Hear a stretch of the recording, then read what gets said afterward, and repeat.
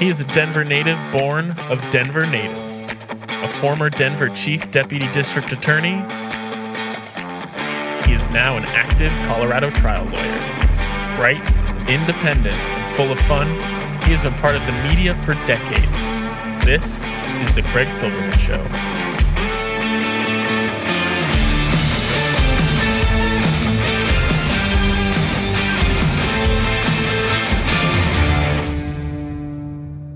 What a world, what a life, what a day. Saturday, December 10, 2022. Troubadour, welcome to the studio. Hi, Craig. How are you? Fantastic. Episode 126. I already know it's terrific because sitting there before you, Ari Armstrong. And he was great. You know what his job is? He's a public intellectual. Wow. Kind of a philosopher king.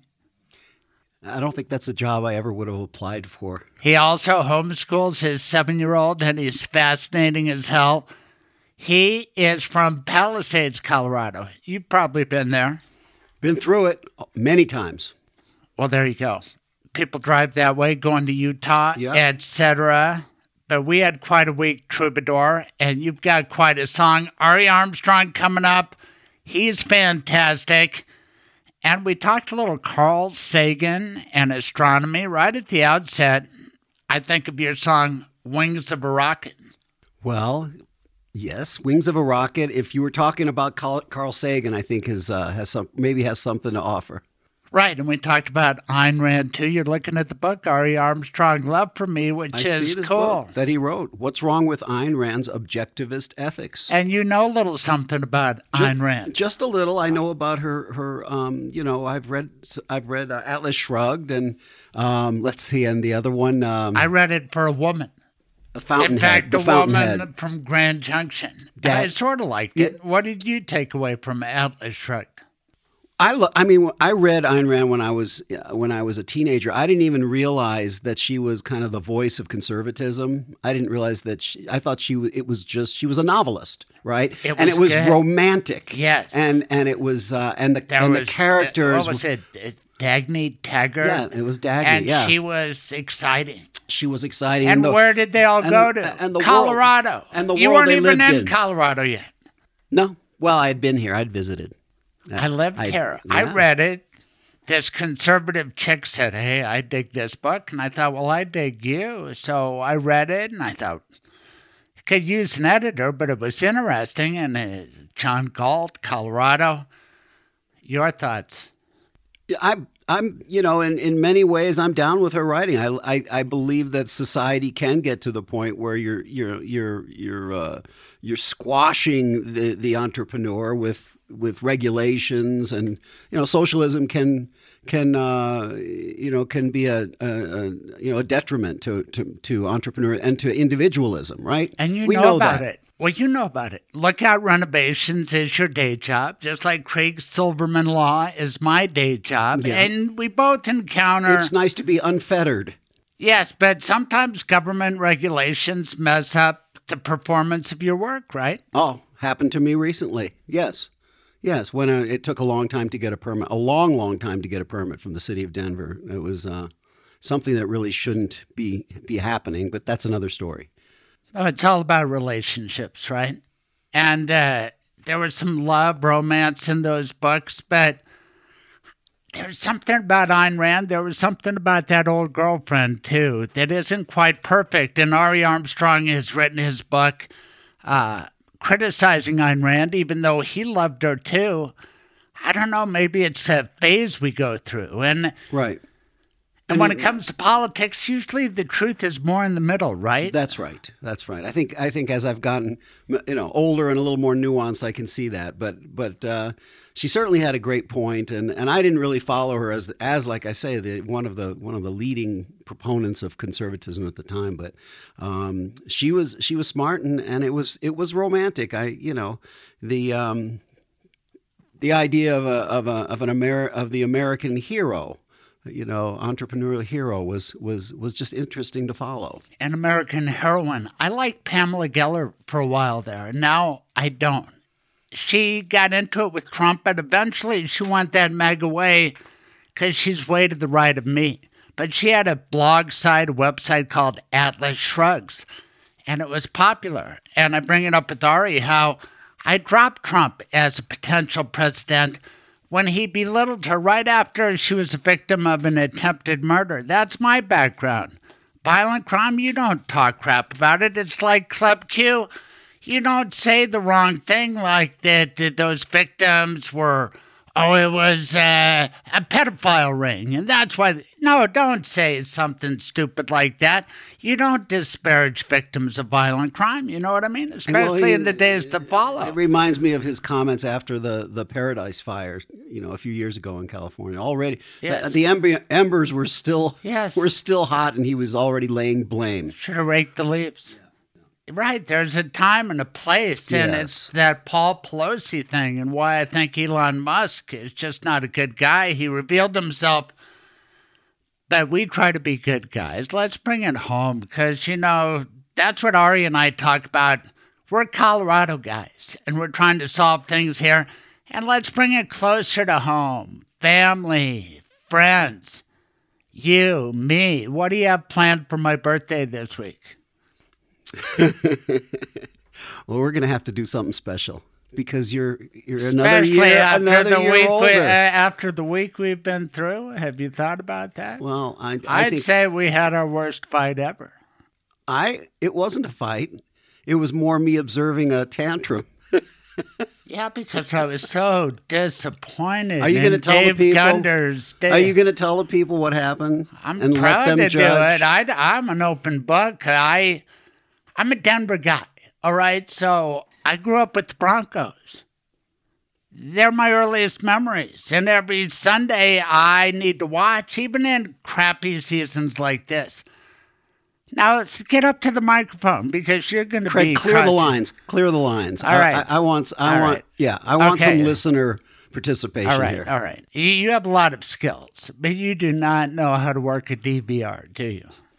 I don't Never have recorded a a TV show in your life because you just have not taken the time to learn. I'm a real-time guy. Yeah, you can say that, but I have mastered that because it's one of the top 10 inventions ever because I can work on my column on a Sunday morning during the Bronco game. I can enjoy the sunshine of a walk with my friend, and then I can return home and enjoy the Broncos, have my cake and eat it too, which is why when we started that walk, are you hard of hearing? Go ahead, describe that. I said, petulant don't talk about anything on the football because I've recorded it. Which because we've done this before. You ruined the AFC Championship game once. I like walking with you, but not to the detriment of the Broncos. And then just tell everybody what you did. Well, I was innocent to start. Because I simply, this was some 2.5, 3 hours after the Bronco game. I know you record. So to me, ongoing games was off limits to mention scores or give any hints, right? It had been hours, Craig, and I said, what a heartbreak. Now, there was no ill intent. But you flew off the handle because I gave it up. It was a close game, crappy game, but a close game. Brandon McManus' kick came up just a little short, heartbreaking. And I said, you just ruined my game. I think there should be a statute of limitations on these recorded sporting events. Avatar 2?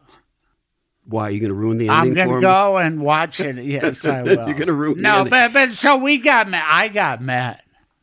Have you ever seen me get that mad? A petulant child is what I was observing. I walked away from you. We terminated the walk. Okay. And I came and I watched the game anyway. And I fell asleep a few times because I knew how it would end in heartbreak. Do you want to apologize now? No, as a matter of fact, I want to thank you again for that wonderful steak. And the peace offering that you gave. That's a whole other deal. We're going to get to that. Okay. I think since you have a hard time, Craig Silverman, saying you're sorry. Okay. Not all of us find it easy to apologize, a heartfelt apology. But that steak was good enough, and so I do accept your apology. Now, how did the fight actually end? I don't know. You stormed away. I kind of followed you for a little while. And then, I don't know, did we split? It seems like we wandered home together, kind of. We were pissed. You were pissed. We went to bed in our separate houses pissed. I was... So how did it end? Flabbergasted. It ended with a delicious steak. No, that's a whole different thing. I'm going to give you points off. And toward the end of the walk, you said, well, it was involuntary manslaughter. It wasn't murder. And I said, well, the body's still there. The Bronco game's still ruined. And it's taken. A confession. Now you're trying to say I'm innocent when you already confessed to me? Now you're taking that back? What was innocent is the intent. Involuntary manslaughter is, I think, a good analogy. Anyway, so the bottom line, and this gets back to your song. Do you remember what your song is? Wings of a Rocket. And what's it really about? It's not about Carl Sagan and space travel. What's it really about? Because I know your library better than you do.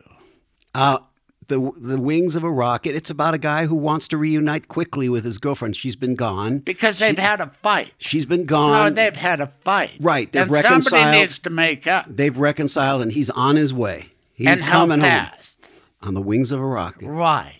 Because that's what friends do, right? They repair the relationship. That's right. So I called you and I said, are you ready to apologize? Do you remember that? And what did I say? Something stupid. But we probably went on another walk. And then it was the next day when I had some sensational news at work. And there are weeks like that in the law practice that I said, hey, can I take you out to a steak dinner? You know what that's for, really? Well, it was celebrating a very handsome settlement on your part. Yes. But it's seconded as a heartfelt apology on your part. No, I don't think so. It's my thanks to you for participating late on Fridays after your hard week of work. But don't you see that the message there? Think about it in our personal life. Say we have a conflict with someone we love, our spouse, our children. Who should make the first move? It doesn't matter. Somebody should, and they should fast. If you really love each other, right? Right. And, in all serious, now this is the good part. This is the serious part of this conversation. Yes, that the lesson to be learned is try not to go over the edge with a friend, with a spouse. You know, get some perspective on things, and understand when something wasn't ill-intended, and be ready to forgive. Forgiveness should be the theme of this talk. Right, and moving forward. That's right. That's why this song is cool. And tell everybody about your beautiful daughter singing in the background at the end of this. You remember that? Yes, my daughters, they sang the kind of the little musical hook. I think I might have been short on horn players, so I got my daughters. They came down and took that role. Remember what album? Let's see, Wings of a Rocket. So that would have been, I don't know. It wasn't the last one, was it? Troubadour? It was Troubadour. Okay. I'm coming up with the next one, so stay tuned. What's the title of the next album? It's unknown at this point. All right, maybe our last album. Maybe you will help me name it. Maybe it could be named Craig. Just Craig? Just Craig. All right, we'll put that somewhere under the pile. You're going to have to write a song, one-syllable song, Craig. It'll be like Ben. Remember that by Michael Jackson? It's about a rat. Craig. Okay, I'll start working on it. I'll start working on the lyrics. I know how to repair a relationship. You know how you do it?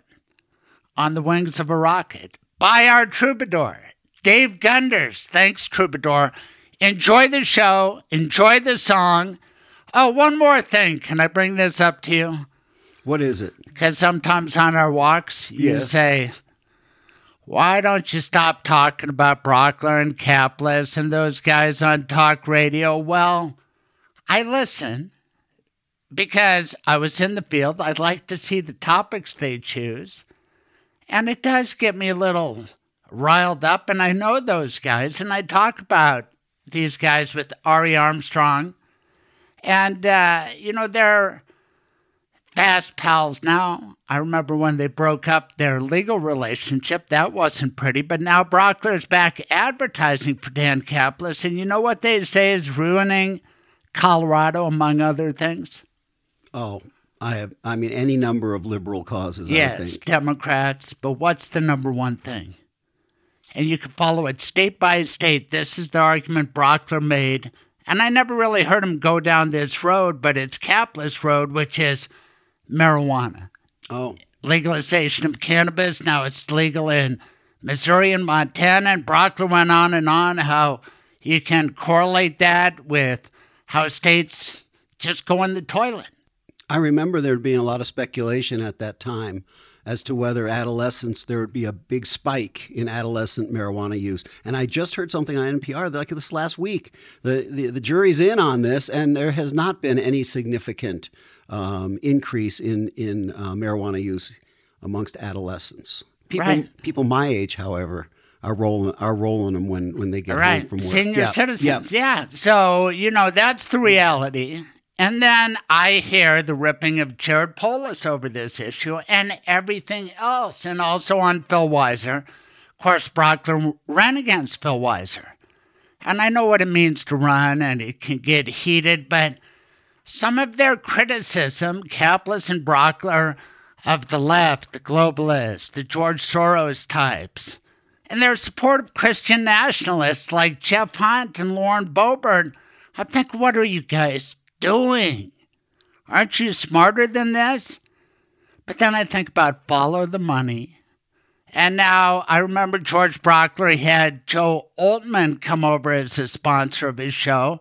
And he had a guy, I haven't met him, but he was good on the radio, his personal lawyer when he got in a wreck named Thomas J. Harding. And Thomas J. Harding was his guy, but now Dan Kaplis is everybody's guy.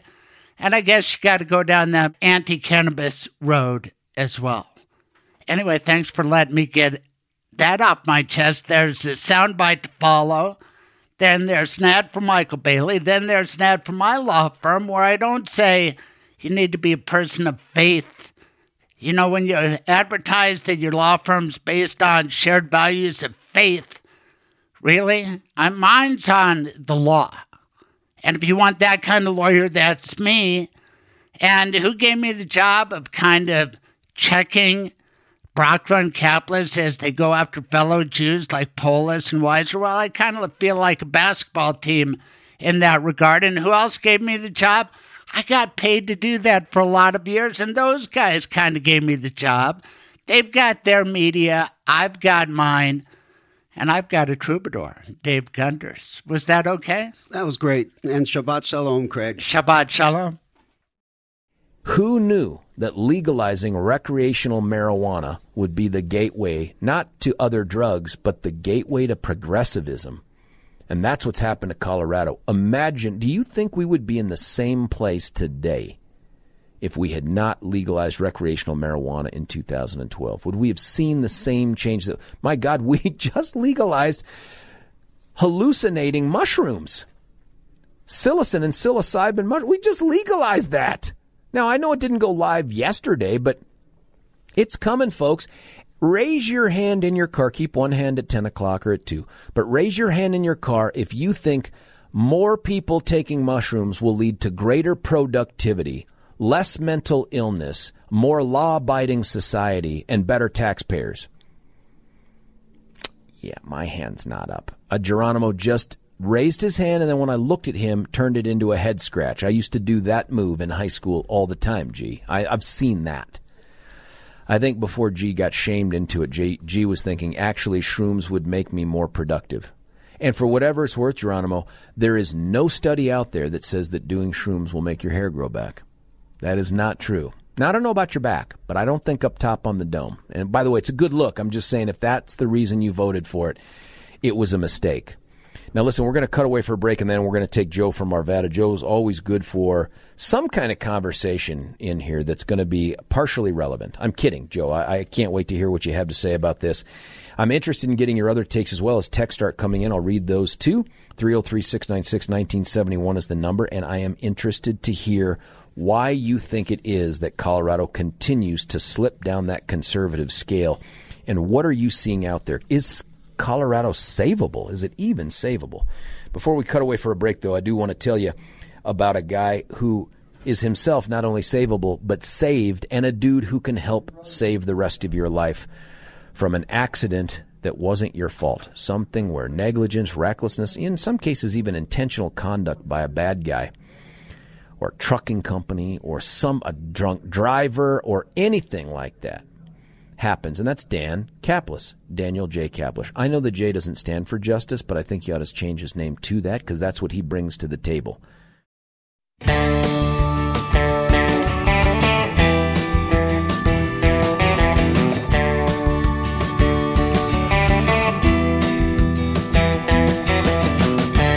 Dreaming of you, baby, when I wake up I'm sad and blue. We didn't have to break up. Are you missing me? I'm missing you. There's a message on the phone telling me you're not so happy alone, and you're thinking of me a lot in the middle of the highway, changing lanes. I'm gonna find my way to get to you again. Got the wings of a rocket, and I'm ready to launch and count those seconds down. Got the wings of a rocket, and there's nothing in this world stopping now. It ain't always easy admitting when you're wrong. Now I'm begging you, please. I knew it all along. You're the sun that shines upon my gate. I'm counting the seconds down, ain't no time to wait. Got the wings of a rocket. We're gonna start again, find out who we are. Got the wings of a rocket.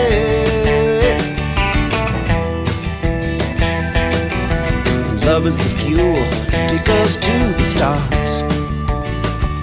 And every minute that I wait, another minute that I'm late, fly me on the speed of light until I reach bed and make it home tonight. Got the wings of a rocket. Eyes on the horizon, just beyond. Got the wings of a rocket. I believe we can go anywhere we want. Got the wings of a rocket.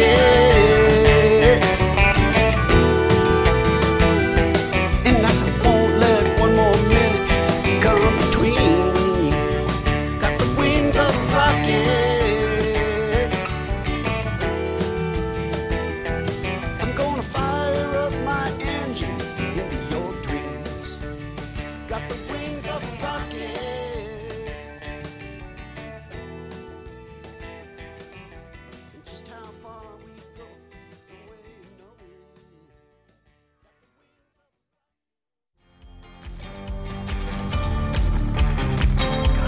It's hot in here. Did that toaster catch on fire? It wasn't that. You choked on that bite of burnt bagel. Why is everything all red? The heat is unbearable. Where am I? Excuse me, Your Dishonor. May I step in on behalf of my client? Mr. Silverman, proceed. Tell me one redeeming good thing your client did. He was a faithful listener to my radio show. Not good enough. He had decency and compassion for his family. He did end-of-life planning with Michael Bailey. The Michael Bailey? That is kind to your loved ones. That is smart and way too decent for this place. Your client can go. And what about me, Your Despicableness? Why should I? Michael Bailey is my lawyer, too. Go on then. Get out of here.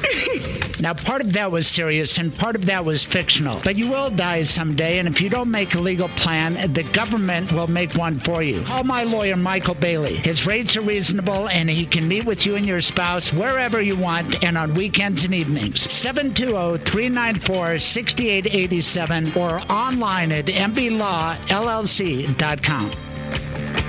Now back to the Craig Silverman Show.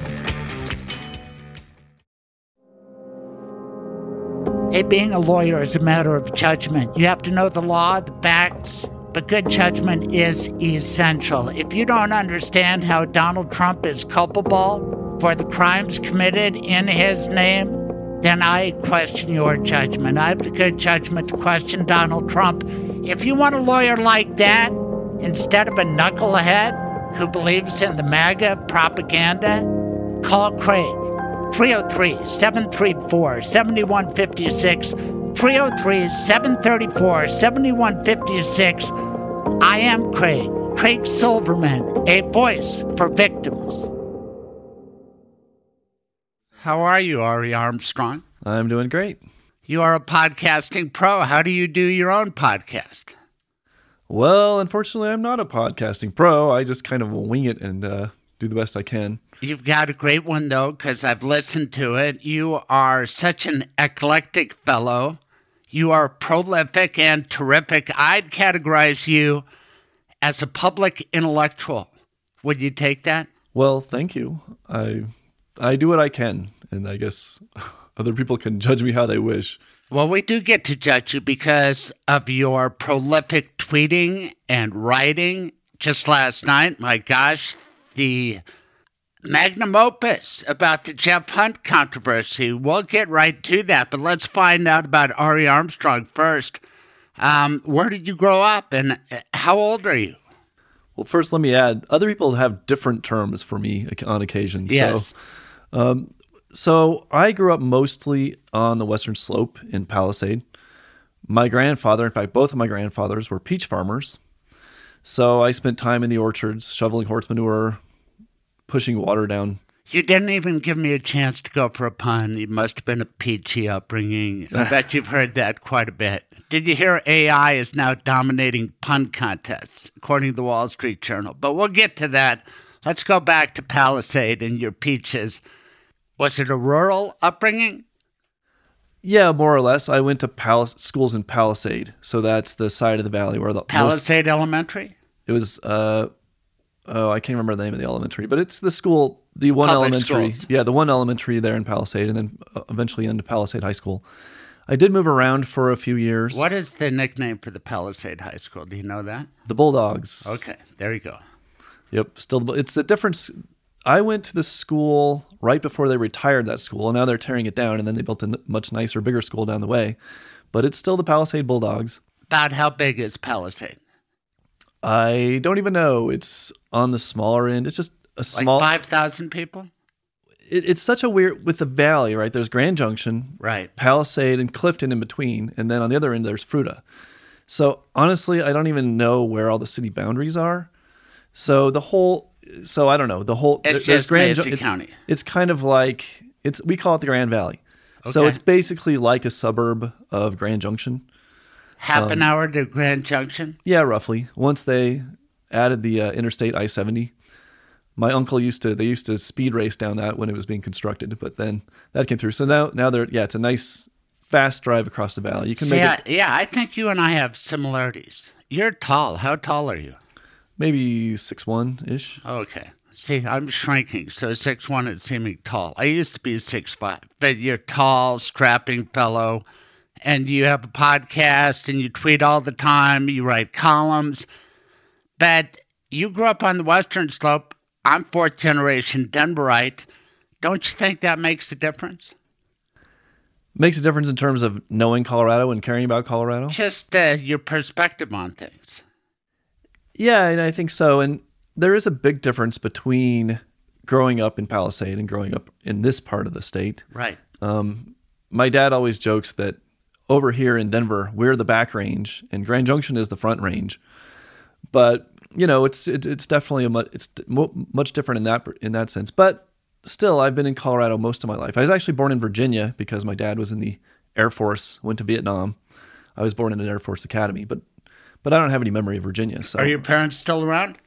Yeah, they both live. My dad lives in Palisade. My mom lives in, I guess it's officially Grand Junction, or maybe. What year did you graduate Palisade High? 1990. Okay. Now I have you fixed in time. What did you do after that? I went to college in California for a few years. Where at? At Pepperdine. Okay. Which is near... I hear about Pepperdine. Near LA.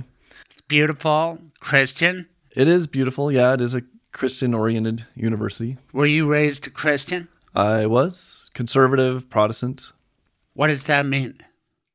What does that mean? I can assure you I don't know. I went to the Palisade Christian Church. That was sort of my family church. And it was sort of just like a generic Protestant church, though it did have some conservative tendencies. For example, there was once a debate in my church about whether Catholics go to heaven because of the way they're baptized. So my church was big into immersion. Like, you got to be immersed once you're sort of a agent, once you have agency. So this childhood baptism, that's a bad idea in my church. So that's a good debate. Who won? Do Catholics get in? I think the opinion was split in the church.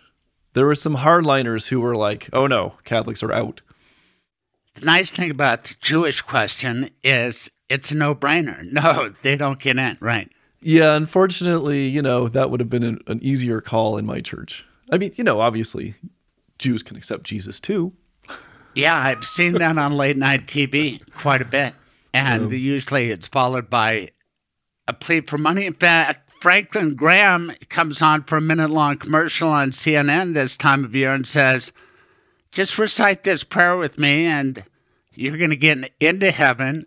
Call this number. And there you go.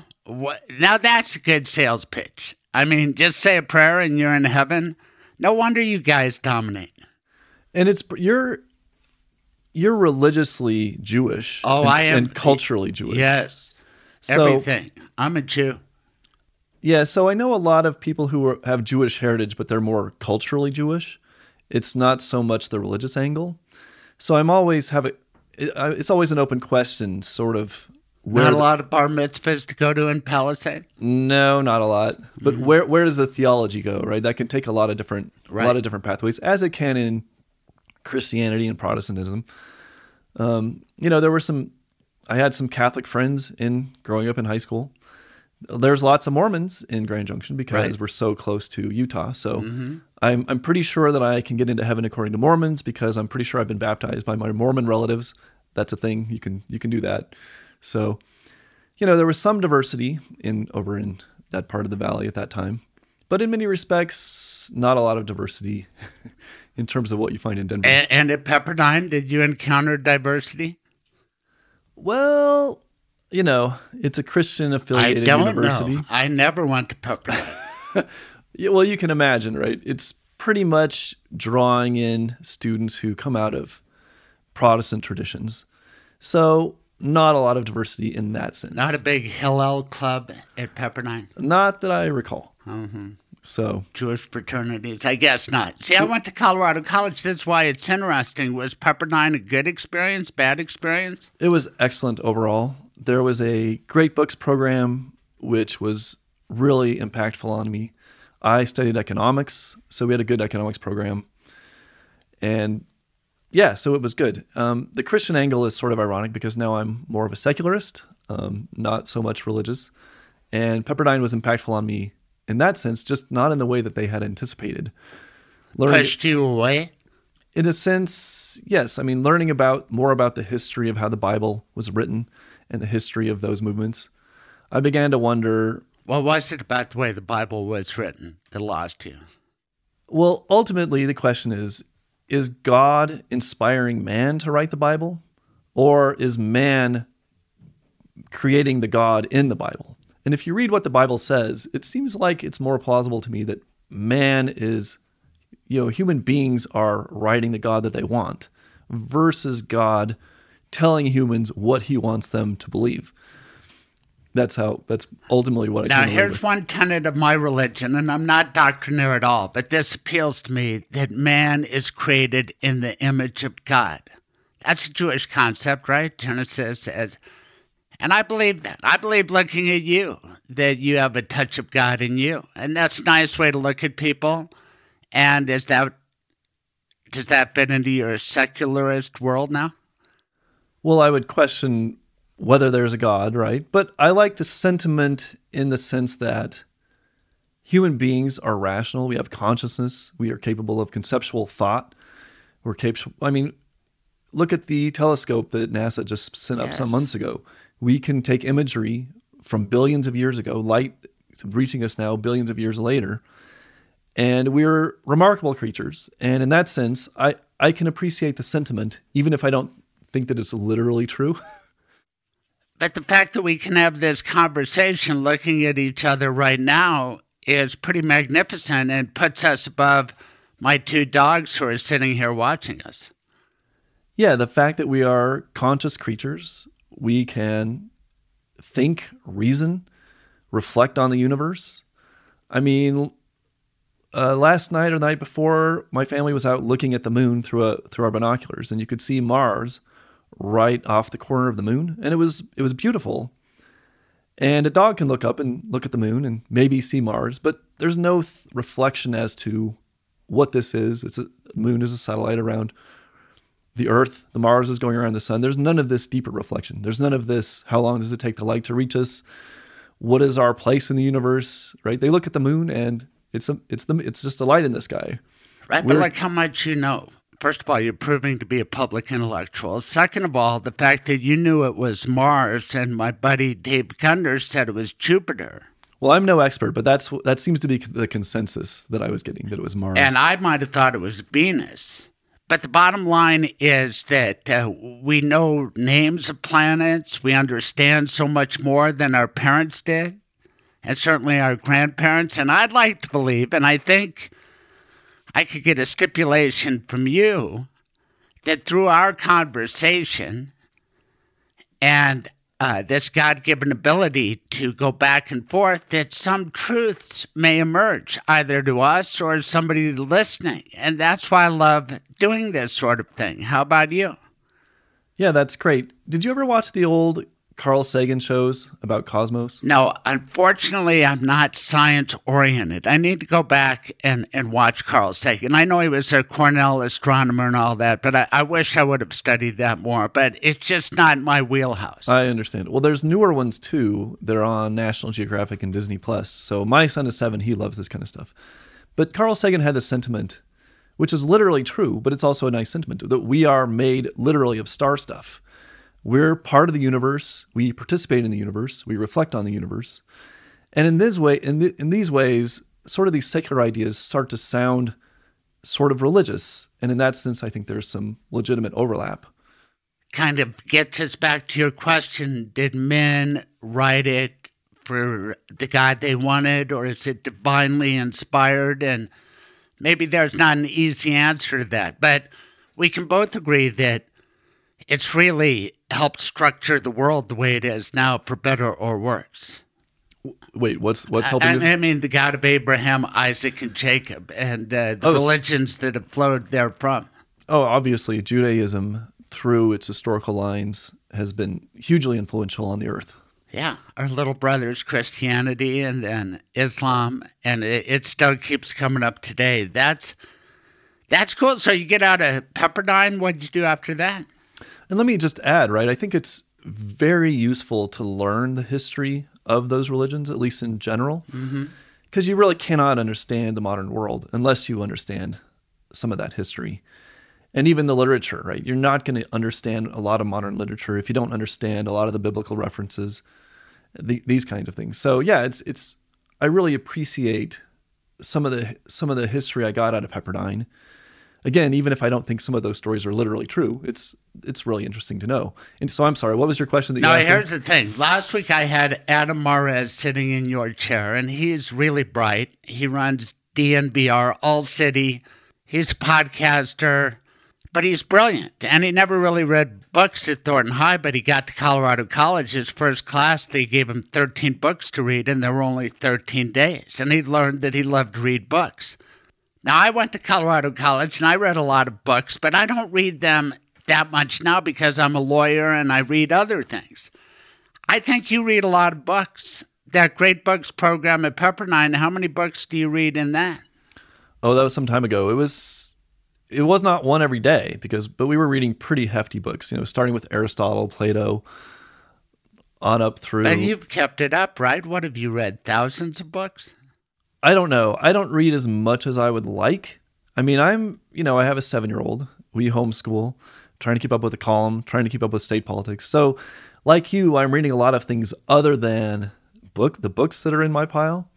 So honestly, I don't read as much as I would like. But yeah, I try to. How many books a month? It varies widely, and honestly, it's been kind of a 1 or 2, 5 or 10. Well, I'll put it this way: I probably have 4 or 5 books going right now, but I've not finished them in the last month. Thank you for the book you wrote that you gave me. Oh, you're an welcome. author too. Tell everybody about that. So I think it was 2019.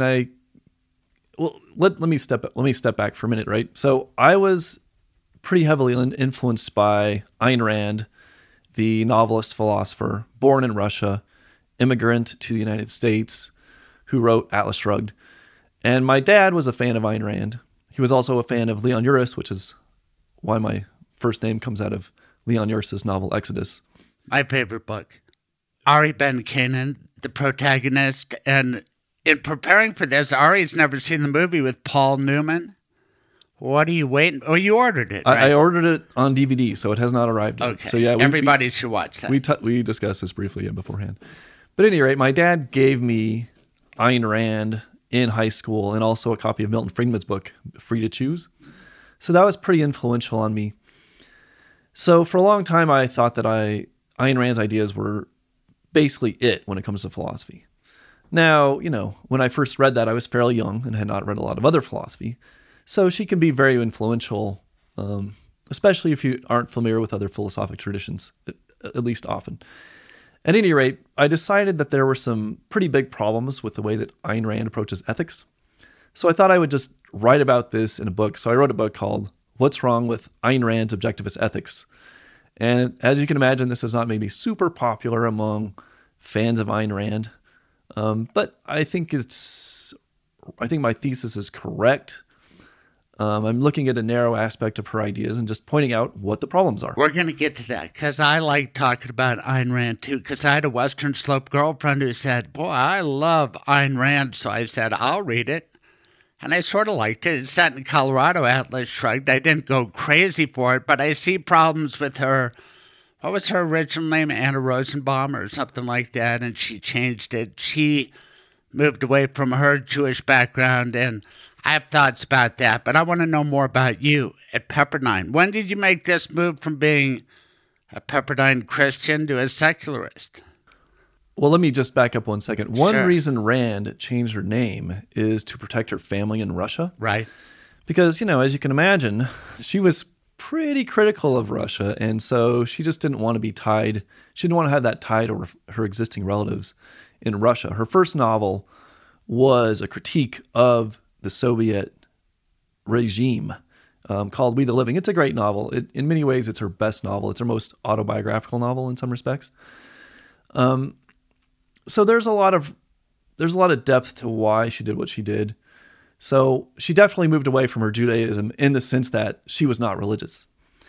And she is a big reason why I began to move away from religion. So going into college into Pepperdine, I went to Pepperdine specifically partly because it was a Christian affiliated university. But going in, I was already having these skeptical thoughts coming out largely out of Ayn Rand. And so this was a big struggle for me in college. Was I a Christian? Did I believe in a literal God? Was I not a Christian, an atheist, agnostic? And so this was kind of a struggle for me for a number of years through college, even after college to some degree. And it was a big shakeup in my life. I mean, religion was a huge part of my life growing up. I mean, we're talking, Bible camp, Bible study, youth group, church every week. I mean, it was pretty hardcore. There were these big convention people would come in, preachers from out of state would come in. I still remember this one musician, he sang a song to the effect of, "Don't try to make a monkey out of me." And it was a song against evolutionary theory. And everybody loved it. It's pretty funny. But the idea is I had a very religious upbringing. In fact, my mom there used to be a religious college in Grand Junction. It's since defunct. But back in that day, she attended that, and lots of people that I was associated with attended that school. Are your parents still devoted Christians? My mom's side of the family certainly is, for the most part. I don't know where my dad stands. He's less religious. He's a Mason, so you have to sort of, I think to be a Mason, you have to say that there's some kind of higher power, but I don't know how specific that is. I mean, I can say there's some kind of higher power in some sense. So I'm not really sure about that. That's so interesting. Let's get to one of the headline topics because I think it's so important. I know Jeff Hunt a little bit. I met him when Mitt Romney was running for president. He was head of the Colorado campaign for Mitt Romney. And I like Mitt Romney, and I'd had a falling out with Barack Obama over some of his friendship with Iran and that Iran nuke deal that I didn't like. In any event, I thought that Jeff was a normal guy, Jeff Hunt. I've met his parents who were in the radio industry. I've heard him talk about going to Cherry Creek High School, that he struggled. He had a lot of drug abuse issues and self-esteem problems. We know marijuana doesn't make you smarter. I don't know anybody in high school who was a regular and known marijuana user that I thought, that kid's going places. Not a single one. Not in athletics, and certainly not in education. Not a single time. And for all the people that are out there like, I know CEOs that smoke, that you know exactly what I'm talking about, man. That is the exception, not the rule. He turned it around by devoting himself, I guess, to Christianity and a better life. And now he's the head of Colorado Christian University, or maybe the Centennial Institute, which is the political arm of it. He took over running the Western Conservative Summit. I was frequently invited there, usually to introduce a Democrat or somebody who I had had on as a guest. One year, I mean, there were so many years I was there, and I was friendly with Jeff Hunt. I thought he was okay, but MAGA reveals everything. And the Western Conservative Summit went full MAGA when Trump... I was there when Trump gave a speech there. It was lackluster, not that well attended. Of course, he said it was packed, etc. But everybody in the conservative world had to make a choice. Were they going to go along with Trump or not? Jeff Hunt went along with it. And now I've said what I know about Jeff Hunt. And now he's gone crazy on Twitter. And you and I are on Twitter. You are one of the most prolific tweeters. Jeff Hunt tweets a lot. I tweet when I'm not working, and but not to your level. So describe your latest column.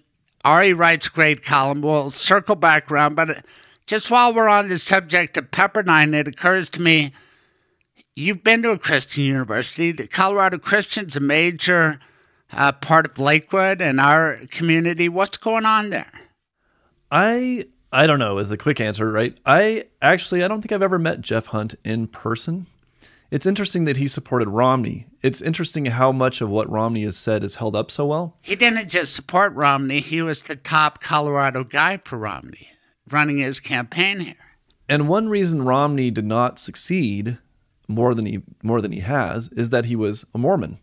So right. So it is interesting because a lot of evangelical Christians are really not on board with the Latter-day Saints. I think we're supposed to say Latter-day Saints now, not Mormon, but and look at how well Mitt Romney as a person and as an intellectual is held up in his criticisms of Russia. Yes. And then he's been overall, not perfectly, but overall very critical of Trumpism. So and that's what attracted me. And by the way, on that same score, remember Hugh Hewitt, who's devoted...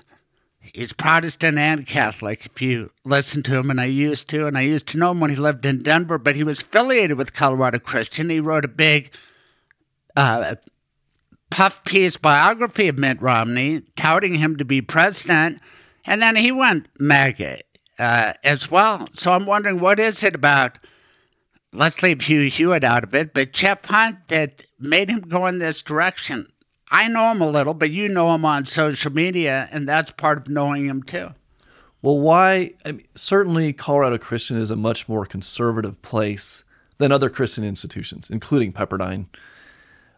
The Centennial Institute is just straight up conservative. It's almost like a wing of the Republican Party in the sense that they host this Western Summit, and it's very embedded in Republican politics.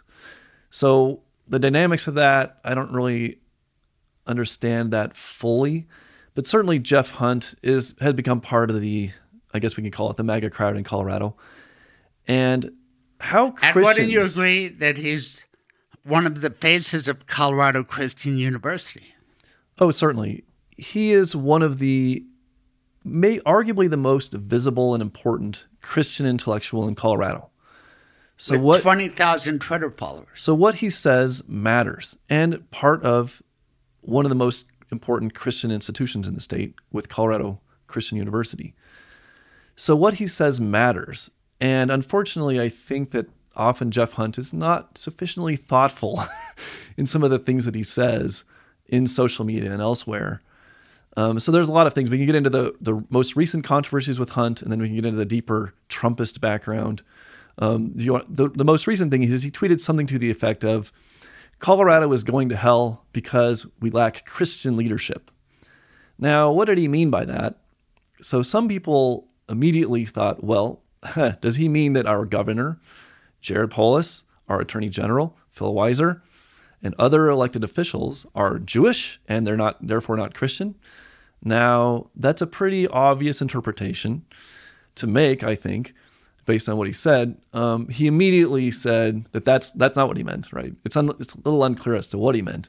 But at any rate, that's the most recent way that he got himself into hot water. Previously, he was accusing me and Megan, Megan Schrader, editorial director at the Denver Post. And people like Kyle Clark of 9 News and various other journalists in Colorado of being anti-Christian bigots because we were expressing concerns about local Catholics saying Catholic schools should discriminate against LGBTQ staff and students and families in how they ran their schools. And also then there was a charity in Denver, the Denver Rescue Mission, yes, which was very overtly discriminating against LGBTQ people while taking millions of dollars of tax funds.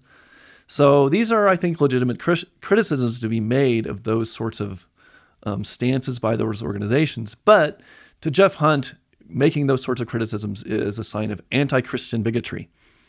And so that was, so he basically got himself embroiled into two fairly big controversies. I mean, they're big on Twitter, right? Most people don't read Twitter. But in the political world in Colorado, there were fairly big controversies within a very short period of time. And I'm partly just standing back and shaking my head and wondering, what are you doing? Is this really how you want to represent Colorado Christian University and the Centennial Institute as one of the leading Christian intellectuals in the state? Doesn't make sense to me. So I've written a couple of articles about these controversies. And one of the things that I've tried to point out is that Jeff Hunt, as much as he tries to be the spokesperson for Colorado Christians, simply isn't. There's a wide variety of viewpoints within Christianity. Some of them are very aligned with political conservatism and evangelicalism. Some of them are more progressive. So what Jeff Hunt is essentially saying, he's also saying, this is part of the problem with his no Christian leadership line. Well, look at the legislature. How many legislators are Christians? I don't know the percent, but it's got to be the majority. So in some sense, if you just look at numbers of elected officials, we do have Christian leadership. But they're not Christian enough for Jeff Hunt, apparently, because if they have progressive views on, say, criminal justice or abortion, then apparently you're not really Christian. That's the implication. I'm not saying he's saying that explicitly, but that seems to be the implication of what he's saying. Can I just say you dissected him so beautifully. Here's my night. Normally I find a way to pirate the Nuggets game. I couldn't use my usual methods on a Thursday night. They're playing Portland late. So I had to go to a sports bar to watch this because it turned out to be a classic game, and I'm so glad that I did. But on my phone, because I became a subscriber to Colorado Pickaxe by Ari Armstrong, I get this magnificent column about Jeff Hunt dissecting every aspect of the controversy. It's about 5,000 words. I loved every word. I like that you don't have a word limit because it was entertaining as hell, provocative, and I knew I was going to talk to you. How do you do that? That's just amazing. Everybody should subscribe. I'm going to put a link in my show notes.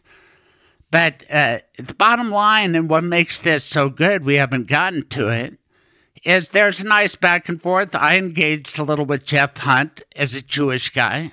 Most people realize I'm Jewish, and I feel like a lot of this criticism aimed at Polis and Weiser is full of anti-Semitic tropes. I'm not just talking about Jeff Hunt, but guys like Brockler and Kaplis always talking about their money, how clever they are, how they're trying to fool you. Kaplis said this week that Polis tried to stay away from Club Q. It is so much fun to watch Polis right now because every single move now, and most before, but every single move now has nothing to do with what's good for Colorado. It's about his presidential campaign. Now, is that why Jared Polis didn't make it to Club Q for 9 days after the shooting? Which, and I'm continuing to follow up on that, and I'll be reporting on it, but think about how profoundly, stunningly disrespectful that was to all of the victims at Club Q, which start with the dead and their relatives, and then the injured, and then the psychologically injured.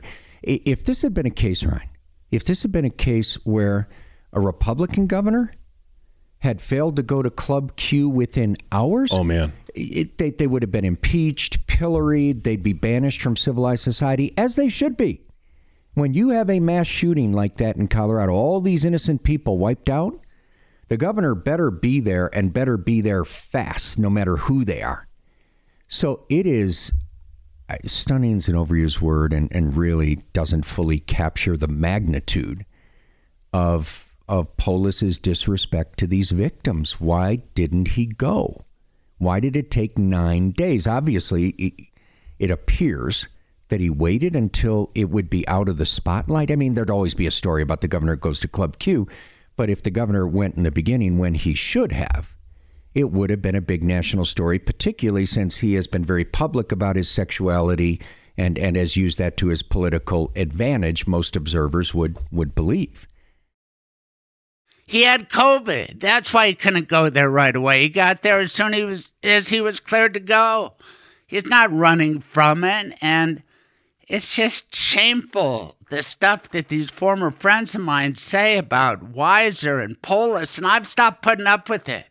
I feel like a hockey protector. No, you're not going to hit these guys from behind. Every time you do, I'm going to call you out on Twitter. And I did with Jeff Hunt a little too, and then all of a sudden the guy disappeared. I got blocked by Jeff Hunt, and it's like, what? You want to have a debate? Flesh out that part of this story, Ari, and what it means when a guy blocks you. It's kind of an affront. It pisses me off. How about you? You responded with 5,000 words. Well, one of the humorous aspects of this is that Jeff Hunt is on record as saying that is criticizing the left as well. They're not open to criticism, right? They're closing themselves off and walling themselves off, and we need open debate. And then here he is. He blocks me and, again, Megan Schrader, the usual suspects, Megan Schrader, Kyle Clark, other people, other journalists who have never even interacted with him. I don't know how many people he blocked, but he even blocked Terrence Carroll. You know Terrence Carroll, the former. Very well. He's what one a of beautiful columnist he is now. Some of the stuff he's written on bigotry is fantastic. He's a lawyer. He's a cop. He's a preacher. He's been my guest many times. He's my friend. And as you put in your magnum opus, if you block Terrence Carroll, you need to re-examine your premises. I mean, he's one of the nicest people that I've ever met. A long time ago, we worked on a political issue together, so I got to know him a little bit, enough to have extraordinary respect for him. Like one of the people I most respect in this state. And so, but that's not good enough for Jeff Hunt. He's going to just block, because anybody remotely critical is getting blocked out. And again, I'm thinking, okay, you're making yourself out to be the leading Christian intellectual in the state. Are you really going to block yourself off from critical engagement with other thought leaders in the state, including you, including many of the most important journalists in the state? Doesn't make a lot of sense to me. And so has he stopped tweeting? Do you know? Do you have a burner account where you can follow him? No, I think he's still tweeting. He just blocked certain people. So yeah, which was irritating, because he did this right when I was writing this article. And so then I had to go, like, that it just made some more work for me to look up some of these tweets that I'd read and that I all of a sudden couldn't read. But, that's whatever. I guess he can handle Twitter however he wants. But it's also sort of, he has this sort of complex where he claims to be so persecuted. Like they all do. Poor Jeff Hunt. He's always getting the raw end of the deal. I'm white, I'm Christian, I'm a man, I'm so persecuted. And so it's like, seriously, Jeff, I mean, you can't even have a little rough and tumble on Twitter. I mean, I did say something like, I made a little barb against him. I said something like, the only thing oppressing Jeff Hunt is his own foot in his mouth, which, okay, it's a little harsh, but I thought it was fair given what he said and given the thoughtlessness with which he said it.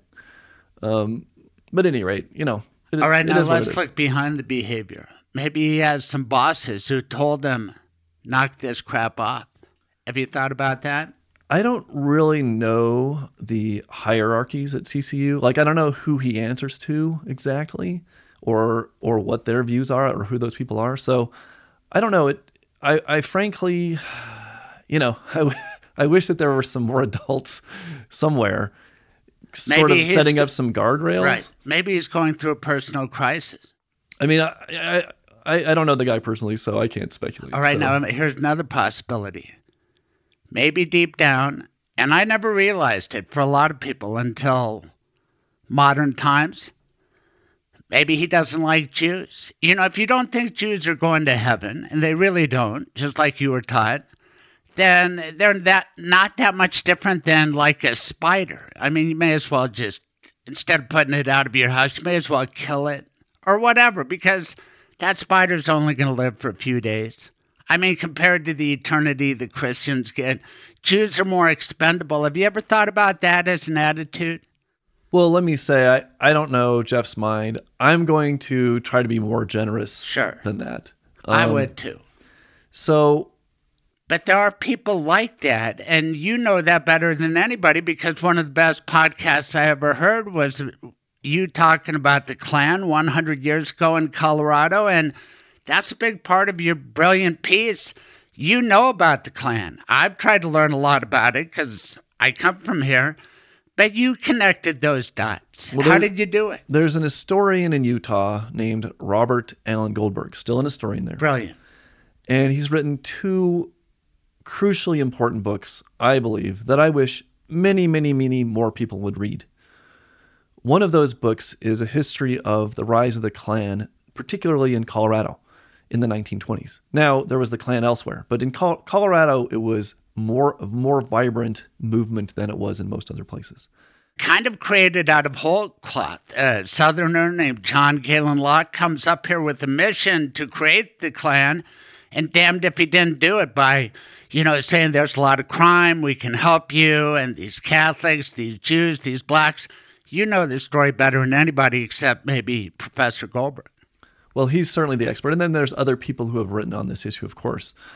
And that's one of the things that impressed me is how many echoes there are today. Well, what's the problem? Purity of religion, religious purity, and people who aren't being sort of conservatively Christian in their behavior. We're talking about Jared Polis, right? He ticks 2 of the boxes that sort of drive some people on the right crazy. He's Jewish and he's gay. And he was recently married to his longtime partner, and they have kids. So here he is, a very successful Jewish man, politician, who's gay, proving that gay people can be perfectly excellent, outstanding parents.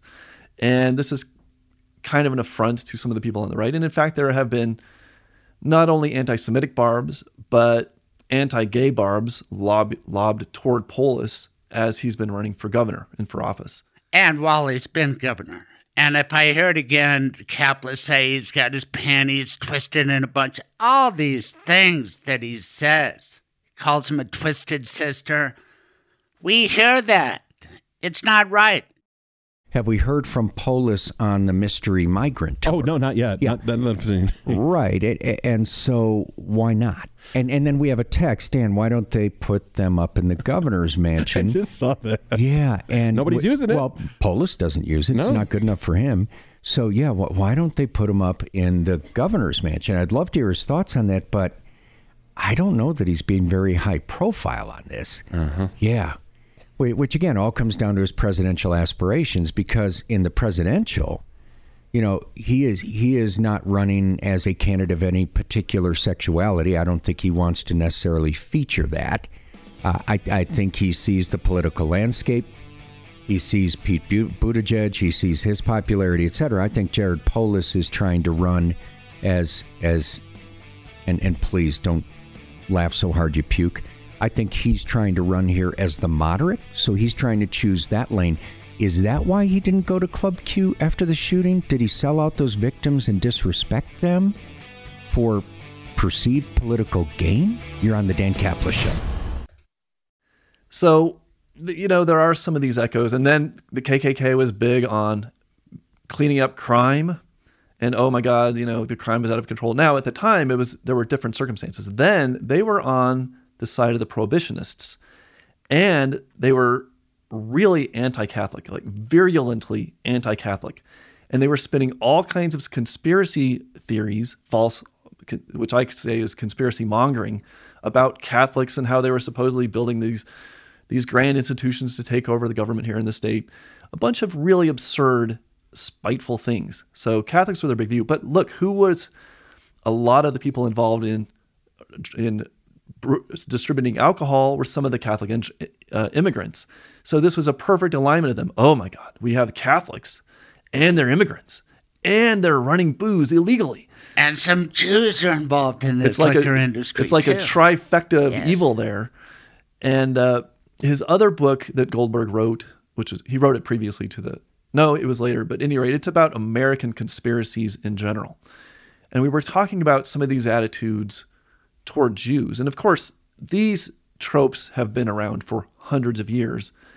And a lot of the foundations of these vicious, brutal, murderous campaigns against Jews in Europe was rooted in these Christian ideas. I'm not saying this is true to Christianity, but in fact, it arose in many Christian circles, the idea that Jews are the Jesus killer, which is bizarre in a way because Jesus obviously was Jewish, right? That's the whole thing. He was raised Jewish, and then, according to Christians, came to fulfill the law, the Jewish law, right? And yet, the story among some strains of Christianity is that, well, Jews were the evil people who killed Jesus, even though he was Jewish himself. And somehow they are still stained by that, and they are still to blame. And this excuses or rationalizes the violence that Christians are now perpetrating against Jews. It was doctrine. It was Christian doctrine. Thank God a pope convened Vatican II or whatever in the 60s, said, hey, let's stop blaming the Jews. Personally, I wasn't there. I have an alibi. None of my family was. But it's got a lot of Jewish people killed. But again, to make this parallel to Denver and this area, 100 years ago, we had this virus of Klan dominating. Not just Ben Stapleton, a Democrat in Denver, became mayor, and he was a Klan guy, but Clarence Morley, a Republican, chief judge of the Denver District Court, and then he got elected governor 100 years ago. This is what was going on. The Klan went wild, and it mainly grew in big Protestant churches, right? South Denver, North Side. That's the Denver history. What do you know about that? Well, certainly it was a Protestant and explicitly anti-Catholic movement. Yes. I mean, that's one of the things that surprised me by the book, is that they were animated at least as much by anti-Catholicism as by being against Jews or black people. Though they certainly hated Jews and black people too. I've read some of the old newspapers. There were literally, if you don't know the history, it's mind-blowing the first time you confront this. There were literally Klan-published newspapers. Like the newspaper, it's a Klan paper published, being distributed. So I've read parts of some of these newspapers. And just the racist filth in, like, they have these comics, I put comics in scare quotes, about, the worst possible racist filth you can imagine is filling the pages here.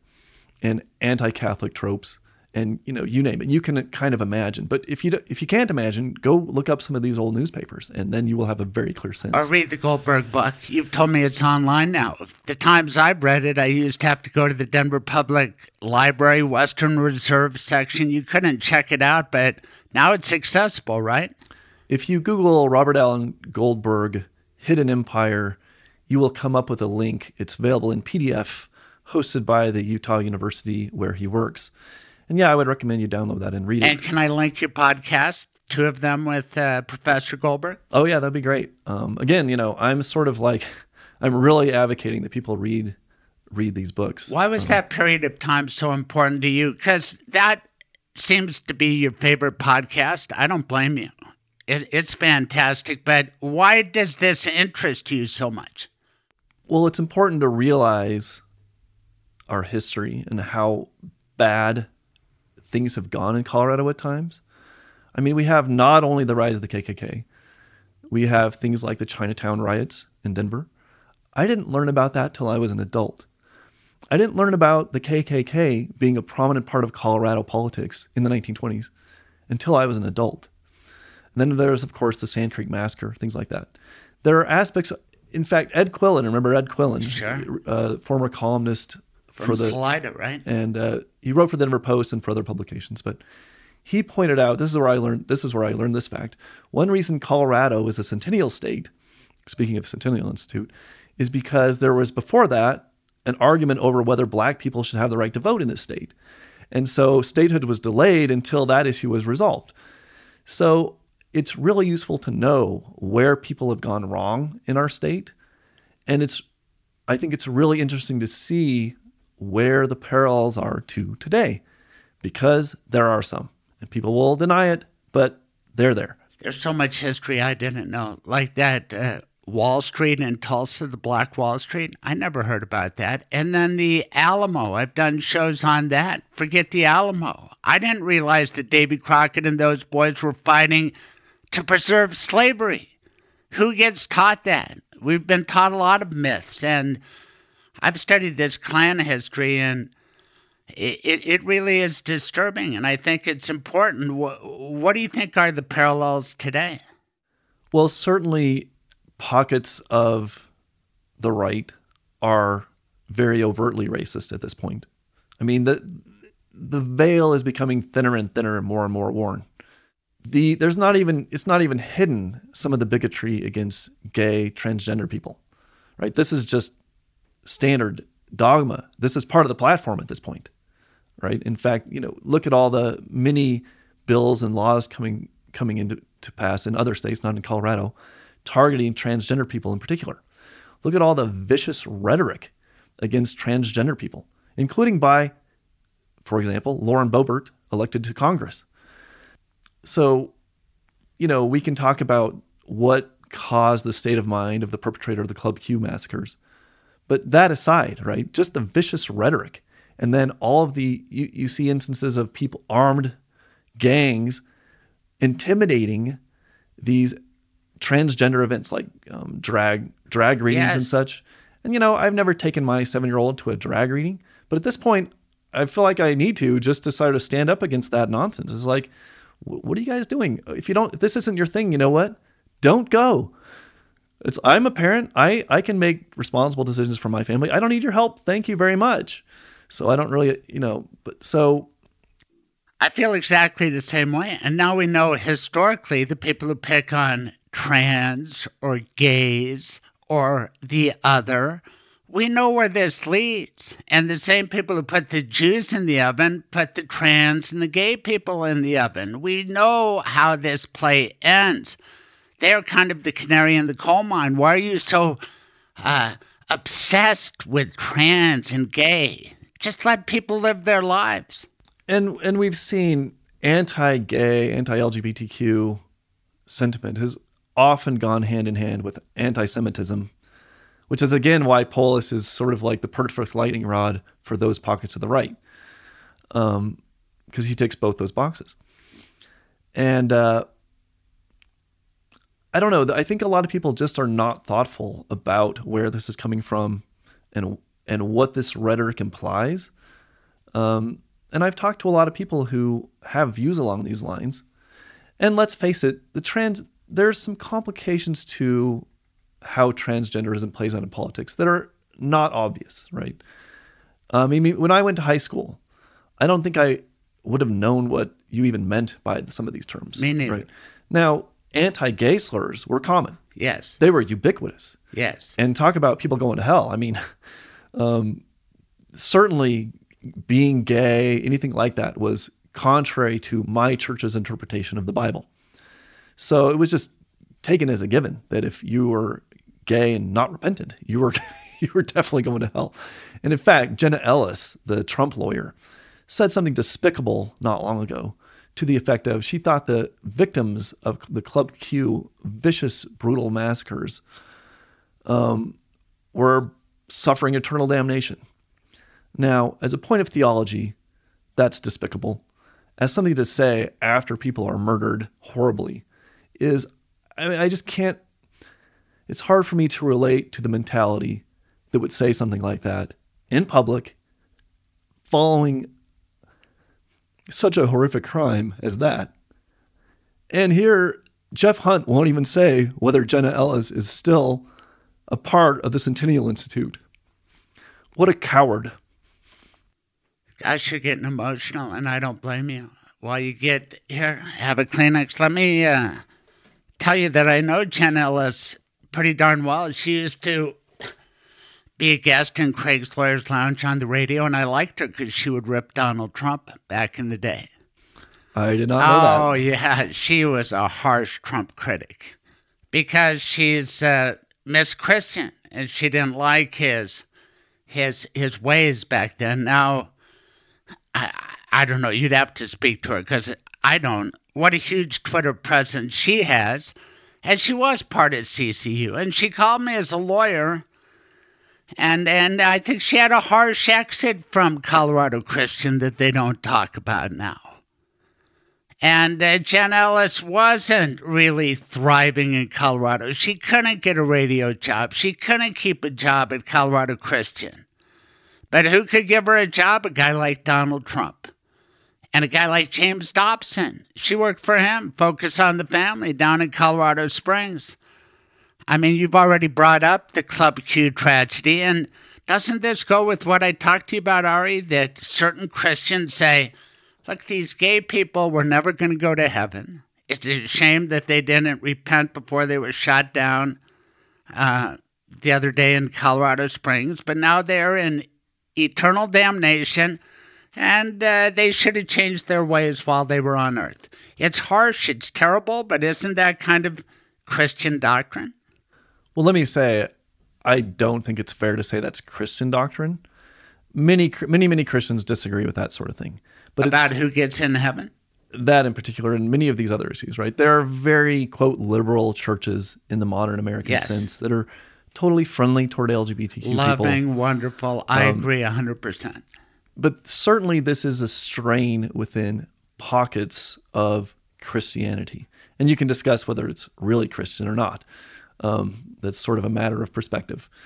So, sorry. But let me ask you this. Is it really Catholic or not? Because after the Klan kind of got suppressed in Colorado and elsewhere in the 20s, then in the 30s, we saw some conservative Catholics like Father Coughlin, Charles Coughlin out of Michigan. And he started this bandwagon against gays, against Jews, against people who don't believe the way we do.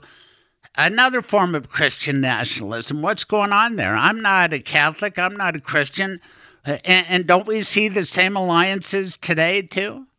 Well, that is one thing that I want to point out about Jeff Hunt, is that I don't think he is anti-Jewish in the sense that some other Christians are. And there are these interesting alliances between more conservative religious people from various backgrounds. So who else was associated with Centennial Institute but John Andrews, who is a Catholic? And so you're already having an alliance there between the Protestants and the Catholics, which in some way, I mean, that's a lot better than having this horrible antagonism between those groups, right? And then there's also this interesting aspect to some Christian theologians where the state of Israel plays into their vision of how Revelation plays out. Yes. And so Pat Robertson, for example, wrote books talking about this kind of thing. And so there's this strange dynamic where many Christians, American Christians, support the state of Israel partly or largely, or maybe mostly, because of the way that God has planned to use the state of Israel in his, in this grand saga moving toward the end of days. And incidentally, by the way, it's worth noting that Lauren Boebert has explicitly, wished for, or the end of days. Yeah, she says we're here. The end of days. It's end times. And how can that not be a campaign issue? If you think there's end times, you're going to rule and legislate a certain way that maybe we don't like. Well, that's one of the things that scares me about certain strains of Christian thought as they play out in politics. Yeah, it's true. If you think that, and I saw a poll not long ago where many evangelical pastors literally believe that Jesus will return within their lifetimes. Okay, what does that mean if you think that the earth is about to literally end or be transformed, however you would put it? Well, do you care about things like pollution, global warming, climate change, which might have effects in 100 years? Not so much. I mean, we're going back to the anti-gay stuff. Look at how virulently anti-gay Putin and the Russian regimes are. Right. And this also, there's a lot of thought leaders in Russia who just openly talk about how not only this Russian imperialism, but how maybe it would be a good thing for the earth to to go through this sort of mass casualty event or something, because then there would be some kind of renewal after that, which is along the lines of the end of days thinking. But this scares the hell out of me, because if you think that we're literally living in the end of days, yeah, you're not going to be very concerned. Even nuclear war. Well, for a lot of Christians, they would see that as a sign, oh, this is just, one more step in the coming of, in the restoration of Jesus' order on earth. And to me, this is like the catastrophic destruction of human civilization for thousands, at least hundreds, maybe thousands of years. I mean, maybe ever, but my guess is hundreds of years. And so do you really want people with the mindset that maybe it's not such a bad thing if the earth is incinerated? Right. That's literally what they believe. That's literally what they believe. And Jenna Ellis. Why did you get so emotional talking about Jenna and Jeff and the stuff they're putting out there? Well, I just think it's so, and she's certainly not the only person who says things along these lines. I mean, there's several Colorado Christian leaders, quote, who have said things to the effect of transgenderism is part of a satanic movement. Like they literally mean that there is a demon, Satan, a fallen angel of God, who is promoting the LGBTQ agenda in Colorado. They say this kind of thing publicly, and just as though it's just like, oh, and the Broncos won the last football game or something. And I listen to these things, and it's just I'm like, how is this not? How do people hear this and just nod their heads and say, oh yeah, that makes sense to me? I'm just, it's so alien to my way of thinking. And it's also because we recognize the warning signs. Going after trans, going after this, we know where this leads because we do like to study history. There's certainly some bad signs. You also have in Trumpism this idea that, well, maybe we need to have a strongman takeover of the government so that he can push back on all the evil people out there. The communist plots, the Jewish plots that are ruining the country. I mean, you can dig down the QAnon rabbit hole and how that has manifest in more popular lines of conservative thought. Right, and as we go down that racist timeline from the Klan to Charles Coughlin to, thank God, World War II, where we thought we learned some lessons, but then the reemergence in the Southern Democrats, Jim Crow, and in the Republicans, the John Birch Society. And you're familiar with this, and I should have been more aware, because for years I worked with Peter Boyles. A lot of things about him bothered me, but he would always have on as a guest the director of the John Birch Society, John McManus, and they were fast friends and like, hey, we're not a bad organization, but I'm thinking, holy cow, I was just a little kid, but I think you were, and I think there was a lot of Jew hating involved in the John Birch Society. What do you know about that, Ari? Well, to get an account of that, again, read the Goldberg book, Enemies Within. It's largely about that line of conspiracism in the John Birchers. And incidentally, the Republican candidate for governor,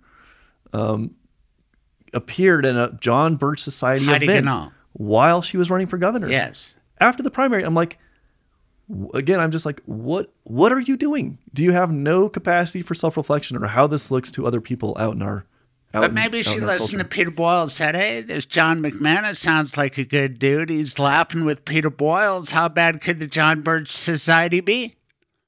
And so the issue with the Birchers is there's a grain of truth in this. What they do is they combine sort of these Jewish conspiracies with this hatred of communism. Now, which is strange. I hate communism also, right? But there's a big difference between hating communism because of what communists have done, what Stalin did in Ukraine, the mass slaughter of various communist regimes in different parts of the world.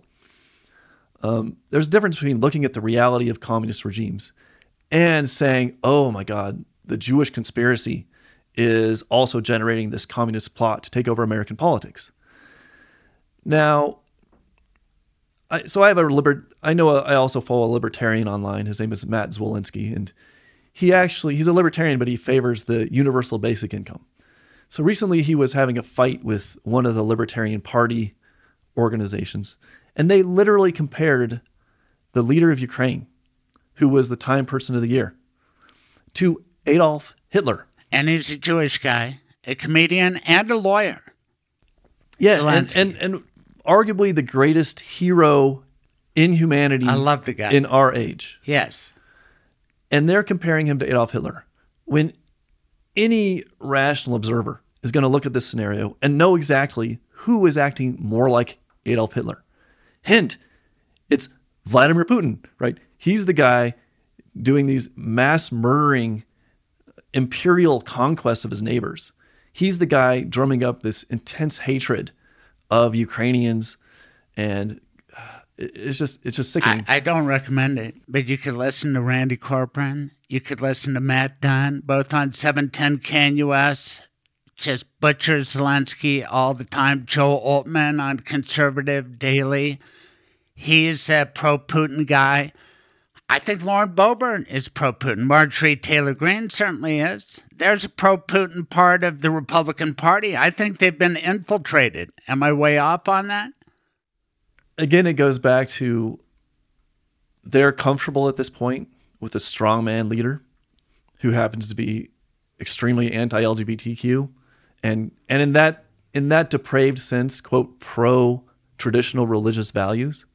If your religious values include bigotry, I guess you can make that case. Again, I'm not saying that's the truest form of religion. But you know what they're laughing about in Russia and on Denver Trump radio? The Brittany Griner release. They say, oh, look, they left a military hero behind in order to get a black lesbian athlete out. And we got this top guy, and what a bunch of fools America is, and they just are doing it because they're politically correct. I mean, have you heard this? I've heard a bit of that. And my understanding is we did release a bad guy. Yes. So it's a difficult... It is. It's just a difficult swap. But Brittany Griner won 2 Olympic gold medals. She's a human being wrongly detained because she's a public figure. Yeah, that to me is the issue. She's a human being. She's a United States citizen. Period. Yes. End of story. That's what should concern us. All this other stuff is irrelevant. I mean, we don't defend people because they're the right skin color or the right gender orientation. No, we defend people because they're human beings with rights. Maybe you would say God-given rights. Jeff Hunt would say God-given rights. Well, where are these God-given rights if you think that people should be treated differently on the basis of their gender orientation, sexual orientation, those things? Here's why I think you are so fascinating, because I always regarded you as a conservative, not a doctrinaire conservative. I always thought you were intellectual. It's the first time we've ever really met in person, and I just know your public voice. But I've seen it change. You are a Republican. I don't know that you were a big Donald Trump supporter. I don't even know if you voted for him, but now you've taken a turn. And you are wrestling. You're wrestling with a lot of things. By the way, do you know what Israel means? means to wrestle with God. And I like that. I think you'd like that part of Judaism too. And I tell my kids that all the time. It's a struggle. It comes from Jacob wrestling with the angel of God as he's about to meet Esau, and I'm going to change your name to Israel. In my religion, it's okay to wrestle about things like this. It's like the Talmud. Let's talk it out. Maybe some truth will emerge. And I've read you a lot on Complete Colorado, which is run by the Independence Institute, John Caldera, right-leaning, and other conservative areas. That's what I associated Ari Armstrong with.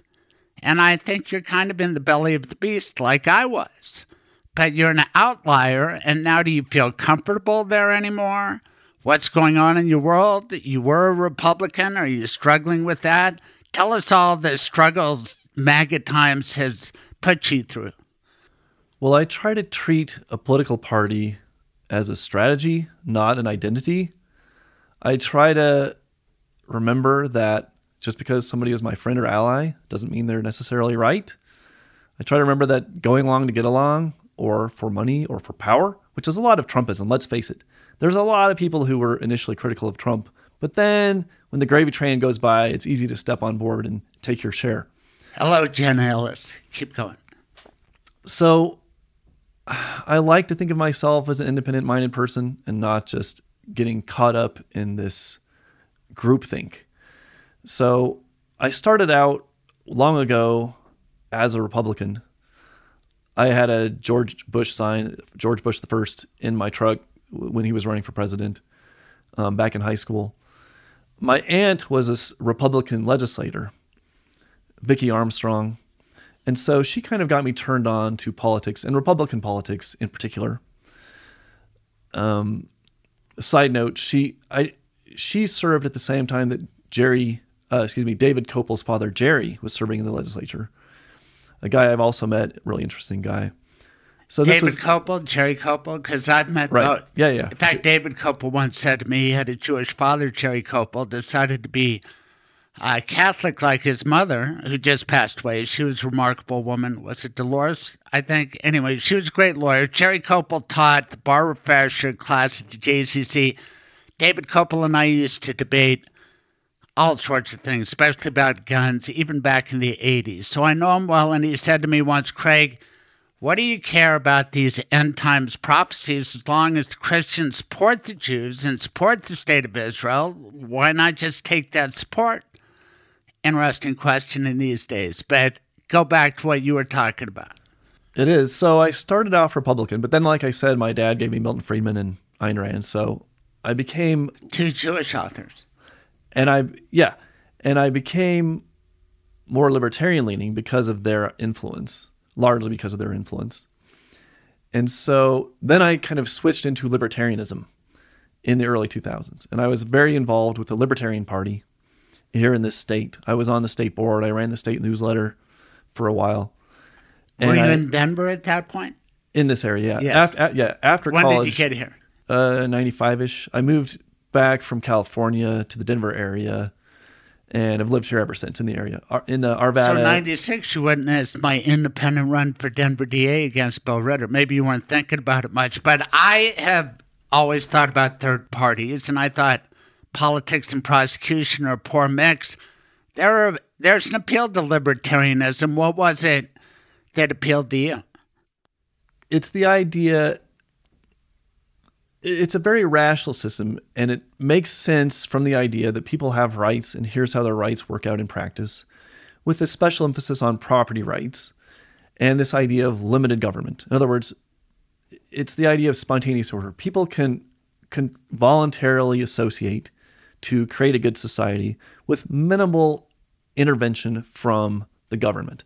That's kind of the idea. And so that's why libertarians tend to say that they're fiscally conservative, because they don't want a lot of government running our economic lives, and they're socially liberal because we don't want a lot of government running our personal lives. And so many libertarians, not all, think that abortion should be legal. I think abortion should be legal. Are critical of the drug war and align with aspects of the left on certain of those social issues and criminal justice issues. You said you favor abortion rights? Correct. I think abortion should be legal. We won't go down that. Yeah, honestly, I don't know your views on that. Honestly, I'm pro-choice. Always have been for a long time. So yeah, and I've been pro-gay marriage. Even when I ran in '96, you can reread the articles. I was pro-gay marriage. I was running against Bill Ritter, who's a religious Catholic. I was for the death penalty. I argued that he wasn't. He said, well, maybe I am. But it turned out he wasn't. I know Bill pretty well, and he's a good friend again, etc. But back to you and your political journey. You gave up libertarianism when, and then you flew the Republican flags.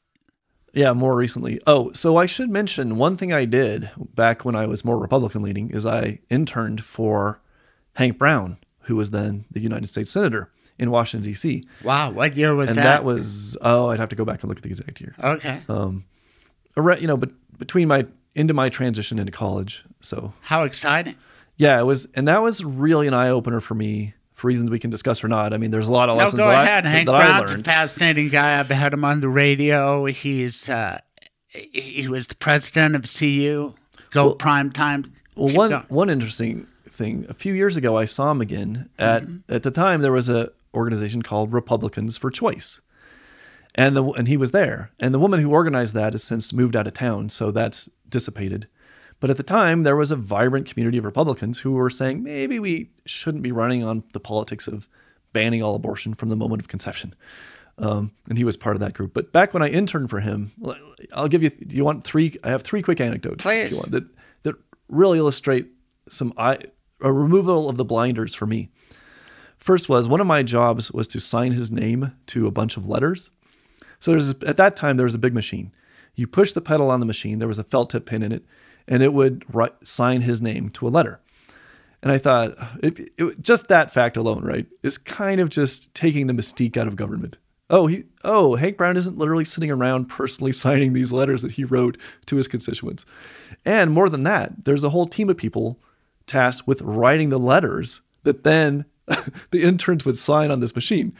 Now, Hank Brown, of course, would review the context, right? The content. So it's not like he was totally dissociated from the process, but it's still like, okay, I see what this is. Mm-hmm. One thing Hank Brown did, which I still think is a good idea at the time, he tried to privatize Amtrak.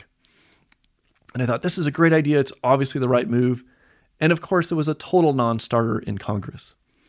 So I learned a lesson there. It's like, okay, this isn't really about always doing the right thing. It's about paying off your interest groups, making these horse trades. And then, so this will be the third anecdote. Did Amtrak Joe block that? I don't know the exact dynamics of the time, but you can imagine. Sure. It was the bill. It's like speaking. You might as well go into a forest and give a lecture. No one hears you. So one of my jobs as an intern was to look through the transportation budget. And they wanted me to find all the added line items that corresponded with state spending. So I start looking through there, and I see these weird entries added recently into the bill along the lines of, well, there's an experimental project in this district in somebody's state. And I started highlighting all these.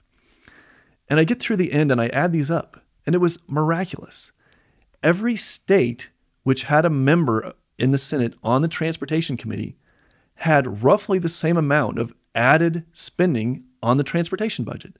And I thought, oh my God, this is like the story of the century. There's all this pork being added into the congressional bills. There's one exception. One state got more funding. This was the leader of the transportation budget. Okay. So I'm like, wow, I've just uncovered this massive conspiracy to rip off the American taxpayer. So I go to the boss, right? And this is, conservative. I very much admire and respect Hank Brown. But I go to the boss of the office and they're like, yeah, did you look for Colorado's pork? They didn't use the word pork, right? And I thought, all of a sudden, like everything became clear to me. Oh, I see the game now. My job is not to root out pork and wasteful spending. My job is to make sure that we got our share for our constituents. And that was very impactful for me in the sense that I don't want to use the word cynical. Let's say realist. It made me more realistic and critical of the way the government operates, because I got a very practical firsthand experience of some of the things that libertarians might express concern about.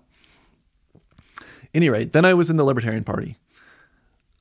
I would like to share one story about a candidate because this was very impactful to me. And again, I think a harbinger of things to come. At the time, there was a candidate for U.S. Senate named Rick Stanley. This was 2002. And this is the same year that my wife and I organized the state convention in Leadville. This is the same year that Bill Masters, who is still to this day the sheriff in San Miguel County, was a member of the Libertarian Party. At that point, the only Libertarian sheriff in the country. And he's actually still the longest serving sheriff in Colorado. Now a Democrat, right? Now a Democrat, okay. Yes. Now a Democrat. So at the time, I was working with him in some critiques of the drug war. Right, there was some momentum for the Libertarian Party then. Yeah, I thought so. And then comes Rick Stanley. And this is part of what I recognized, right? So there were some people, including me, and including many other people, who were working to build this movement up. And then you get people who were observing this and saying, this would be a way for me to jump in for my own personal interests. And to my mind, that's what Rick Stanley and another, we can say another candidate were trying to do. Now, tell me if this sounds familiar at all, okay? Rick Stanley forwarded an email written by somebody else, but he forwarded to his email list that was just pure racism. Okay, ringing any bells for what modern politics is sounding like? He forwarded another email in which a person was calling for street justice. In other words, armed vigilantes going around murdering their political opponents. Okay. Do you remember what Joel Oltmann said about Jared Polis? Yes, he needs to be hung from a tree or something like that. Yeah, he indicated that it would probably be a good idea if Jared Polis were hanged. Killed, murdered. Yes. Okay? We're talking about people with large political followings talking about political executions of political enemies.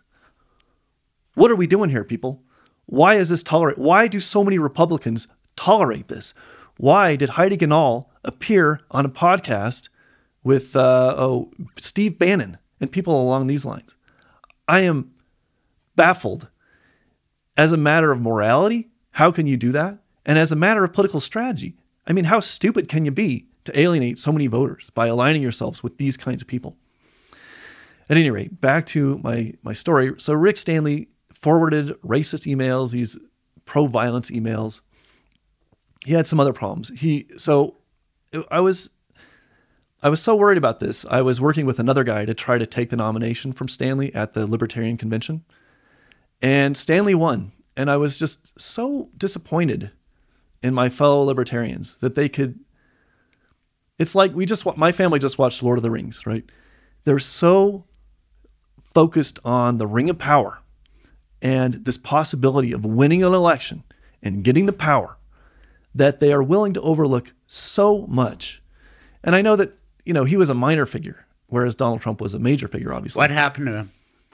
Rick Stanley. He ended up not doing so well in the election, but then he ended up going to court over a misdemeanor. Now we can talk about that. It was an act of civil disobedience, which I was okay. Okay, civil disobedience. Take your lump, go do it, and write your letter from the whatever Denver jail as to why you're right. He chose a different path.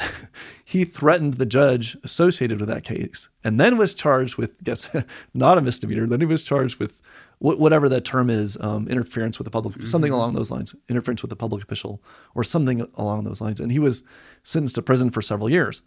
That's what happened to him. And then, I haven't heard from him. Along the way, was he making money through these emails? What was he doing it for? He was a true believer. He was a true believer. He thought he was going to win the race. He thought that he was right. He had this, I don't know what he called it, but this posse, basically like his equivalent of the Trumpists, of the Trumpists who would go do his bidding. Right. And so he actually ran a business in Denver. So he was making money off his business, but then he started using his business. He would fax all of his clients his political stuff. And so I don't know what happened to his business after he went to prison. I didn't track all that. In fact, that's the first time I got a death threat was from one of Stanley's supporters. And they sent me a message to the effect that because I was critical of Rick Stanley, I should be lashed such that my flesh was hanging off my bones. Something along those lines. You could tell I still remember it. There's a lot I don't remember, but I remember certain things like that. And so this to me was okay, everybody should have looked at this and learned a lesson. We don't want people promoting racism, promoting violence. We don't want this strongman appeal where he's our guy, come hell or high water, and they're above criticism. And so then I'm looking years later. Then I became unaffiliated after that because that caused a big struggle for me as to whether I was a libertarian, whether I wanted to be involved with the Libertarian Party. So then I became unaffiliated. Then more recently, I started seeing the rise of Trump. And I thought, surely a guy like Trump, a grifter, a perpetual liar, a liar. I was going to say liar. It's almost an exaggeration to call him a liar because that implies some standard of truth. I think with Trump, there's not even any baseline expectation of truth. So is what he says a lie? In the sense that it's not true, yes. When did you size up Trump? It was when he was first getting into the primaries on the Republican side, when I thought it was impossible for a person like Trump to win the nomination, the Republican nomination, much less the presidency. Because who in their right mind could support a person like Donald Trump? And at the time, many of the Republican leaders were saying the same thing, who that since got on the Trump train. See, that's why you're more intellectual than most, because you recognized his deficiencies. And maybe because I was working at 710 KNUS, I overlooked things that I should not have. And I can tell you that as the process started and I wanted to winnow who was possible presidential timber, first guy I eliminated was Donald Trump. And I did it because Pam Geller, who I knew, who actually I've been at events at Colorado Christian with her.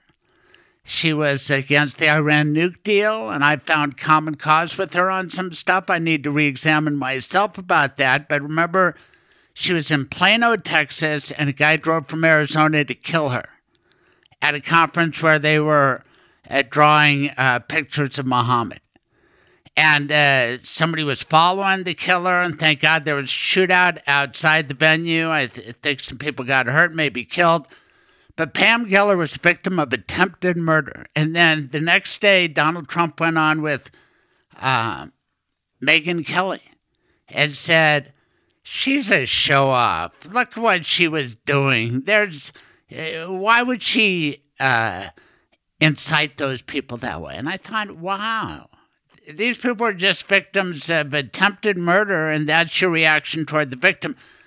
Same sort of visceral reaction I had when Paul Pelosi got attacked, and people started attacking him.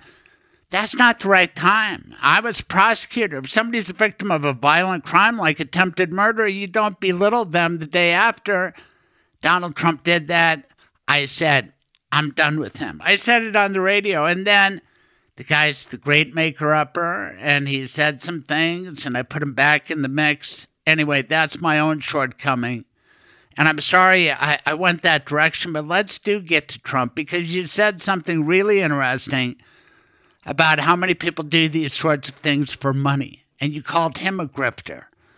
What do you think is up with Trump? Is he doing it for money, power, or is he just meshuggah now? Do you know that Yiddish word? Crazy, no. Meshuggah. It does seem like power lust is the central thing. Like he likes, it is not so much power for power's sake. It's like the attention. I think it's basically narcissism. Yes. Like he wants. I mean, let's face it. You and I, we like attention. Nobody makes you tweet. Nobody makes you to do a podcast. We like to express ourselves. But some people like fame in the worst way. This guy does. He needs it. He craves it every friggin' day. Well, I have to say, I'm proud of how I foresaw what Trump would become. And I can look myself in the mirror and say, yeah, you made the right decisions. The only exception is, even I did not anticipate how bad Trump would get. Not in a million years would I have predicted the January 6th Capitol invasion back in 2015, 2016. That was a shock to me. And so Trump was even worse than I thought. But on the whole, right, I accurately judged Trump's character, or lack thereof. I accurately saw him as a disaster for the country and the Republican Party. And I can look myself in the mirror, and I wonder how many of the Trumpists in 10 or 20 years are going to be able to look their grandchildren in the eye and say, yeah, I was a big Trumpist back in the day. I pulled some punches, and I regret that. What about you? Did you pull punches? Aren't you a featured columnist at Complete Colorado, which is sort of the belly of the beast? They're pro-MAGA. And did you find yourself pulling your punches on Trump? Well, there in particular, I write about state issues. So that, and I don't remember when I started writing for them after that anyway. So at the time, I feel like I was very critical, not for them, but just writing on my own in my own publications. I was, if you go back and look what I wrote about Trump, I wrote a lot about why Trump was not the right guy to be president. Did you vote for Hillary? I can't remember if I abstained or voted for minor party. I think who's the guy from Utah? Evan McMullen. Yeah, I believe, wasn't he on the ballot? Yes. Okay, I voted for him, I think. And Gary Johnson was on the ballot. But yeah, at that point, well, that's one mistake, right? Going back, I think Hillary... I freaking voted for Trump, and I'm embarrassed about it because I didn't like Hillary Clinton. I thought she was a little corrupt, too corrupt for me. Oh my goodness. I am no fan of the Clintons or Hillary Clinton. So it was a tough choice. I mean, this is hello, America. Maybe we can do better. Can you forgive me for voting Trump in 2016? I'll put it this way. I understand, given that choice, I understand the reasoning. I do not understand supporting Trump in the Republican primary. If you were against Trump in the primary and then said, well, he's a lesser of evils against Hillary Clinton, I at least understand that as a position. I do not understand getting on the Trump train and driving him through the convention, through the assembly process, through the primaries, and making people have to face that choice, right? Hillary Clinton versus Donald Trump. I don't know if you rank sin, but my sin of voting for him in 2016, I voted for Biden in 2020. What do you make of people who voted for Trump in 2020? I mean, that after he has established a record of sucking up to the most brutal mass murderers of our age, the dictators of North Korea and Russia, after he has a history of screwing over Ukraine. I mean, look at that in history. How is history going to look at that? Impeachment number one. It was valid. He should have been removed. It was horrible. It was the furthest thing from a perfect call. It was a shakedown.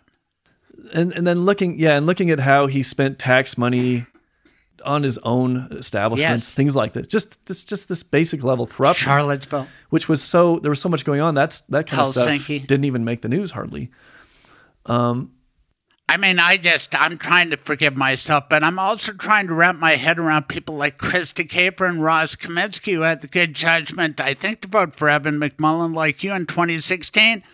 And then they publicly supported voting for Trump in 2020. And I'm thinking, wow, I know you two. What are you doing? And I don't understand supporting Trump. Well, especially after watching what he did for his time in office. Well, for Krista Caper, she's pro-life, so maybe that's it. And with Ross, he's big guns, and maybe that's why he liked that NRA.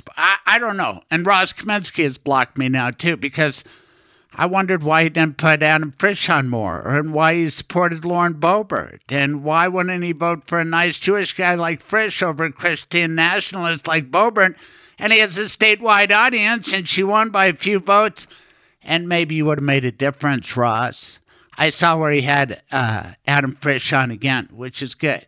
And now they're friends, and maybe next time he'll make the right decision. But back to you, Ari Armstrong, because you're going through a struggle now. And what about the Independence Institute, for example? They run Complete Colorado. Are you buddies with John Caldera? I know him, and I'm friendly with him. And I disagree with him. I agree with him often and disagree with him sometimes. I just brought up big guns. And to me, I used to like the Independence Institute. I have my libertarian leanings. I thought they were like that. Live and let live. Just don't hurt other people. But their support of big guns, and they get huge money from the gun industry, don't they? Doesn't that compromise a group like that? And I'm so disappointed that the Independence Institute, with its power, doesn't come out more forcefully against MAGA. What's going on there? You're in those circles. I'm at the peripheral of those circles. Okay. So I write a column for Complete Colorado on a contract basis. So I do get paid indirectly from the Independence Institute for that. So I'm not privy to some of these internal machinations. But I think I can talk about this because they've talked about it publicly. I think that they're trying to just make nice with everyone. So when a lot of the Republicans are MAGA, are Trumpists, I think maybe it's easier not to make a lot of waves, especially when, they're nonpartisan in the same sense that Progress Now is nonpartisan, right? Right. But they have an interest in getting Republicans elected in terms of their policy agenda. So I don't know. And maybe you've seen things that I haven't seen, but I've never taken the Independence Institute as sort of on the Trump train. I just see people affiliated with them like Caldera and Mandy Connell and Ross Kaminsky say, I'm going to vote for Donald Trump. And Joe Biden is so terrible. We have no alternative. And I'm thinking, Biden is terrible? Trump's the bad guy. And what I've increasingly come to call him is a fascist. And I'm just starting to learn about fascism in my advanced age. You'd think I would know more, but I'm reading Ruth Ben-Ghiat, and it's a combination of all the things that you and I are talking about. There's a religious component to it, there's nationalism, but more than anything, there's a willingness to use violence, political violence. Do you think Trump's a fascist? I think after January 6th, and given how he handled that, I think at a minimum you can say he has some uncomfortable associations or overlaps with fascism. At a minimum, you could say that. Right, and anybody like Caldera or Brockler or Kapler say, I'll support Trump if he's the nominee, then you're supporting a fascist. And it's horrible. I can't believe America's like this. It is disappointing. It is disappointing to me. And as you said, Trumpism is sort of revealed a lot. And a lot of people that I used to think were my allies, I now think are really in the deep end. And at the same time, a lot of people that I used to think of as my opponents, even enemies, I now think of as, if not close allies, but at least we're on the same, sort of on the same page in terms of, hey, maybe rule of law is a good idea. Maybe not, have this idle talk about, hopefully idle, about murdering political opponents. Maybe we ought to expunge those kinds of people from our ranks.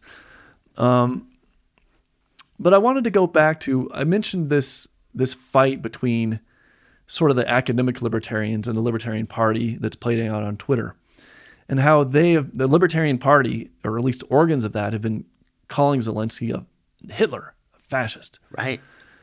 And how they have taken such a hard alt-right turn within the Libertarian Party. And there's a lot of discussion about that I'm familiar with because I know a lot of libertarians and I follow them on social media.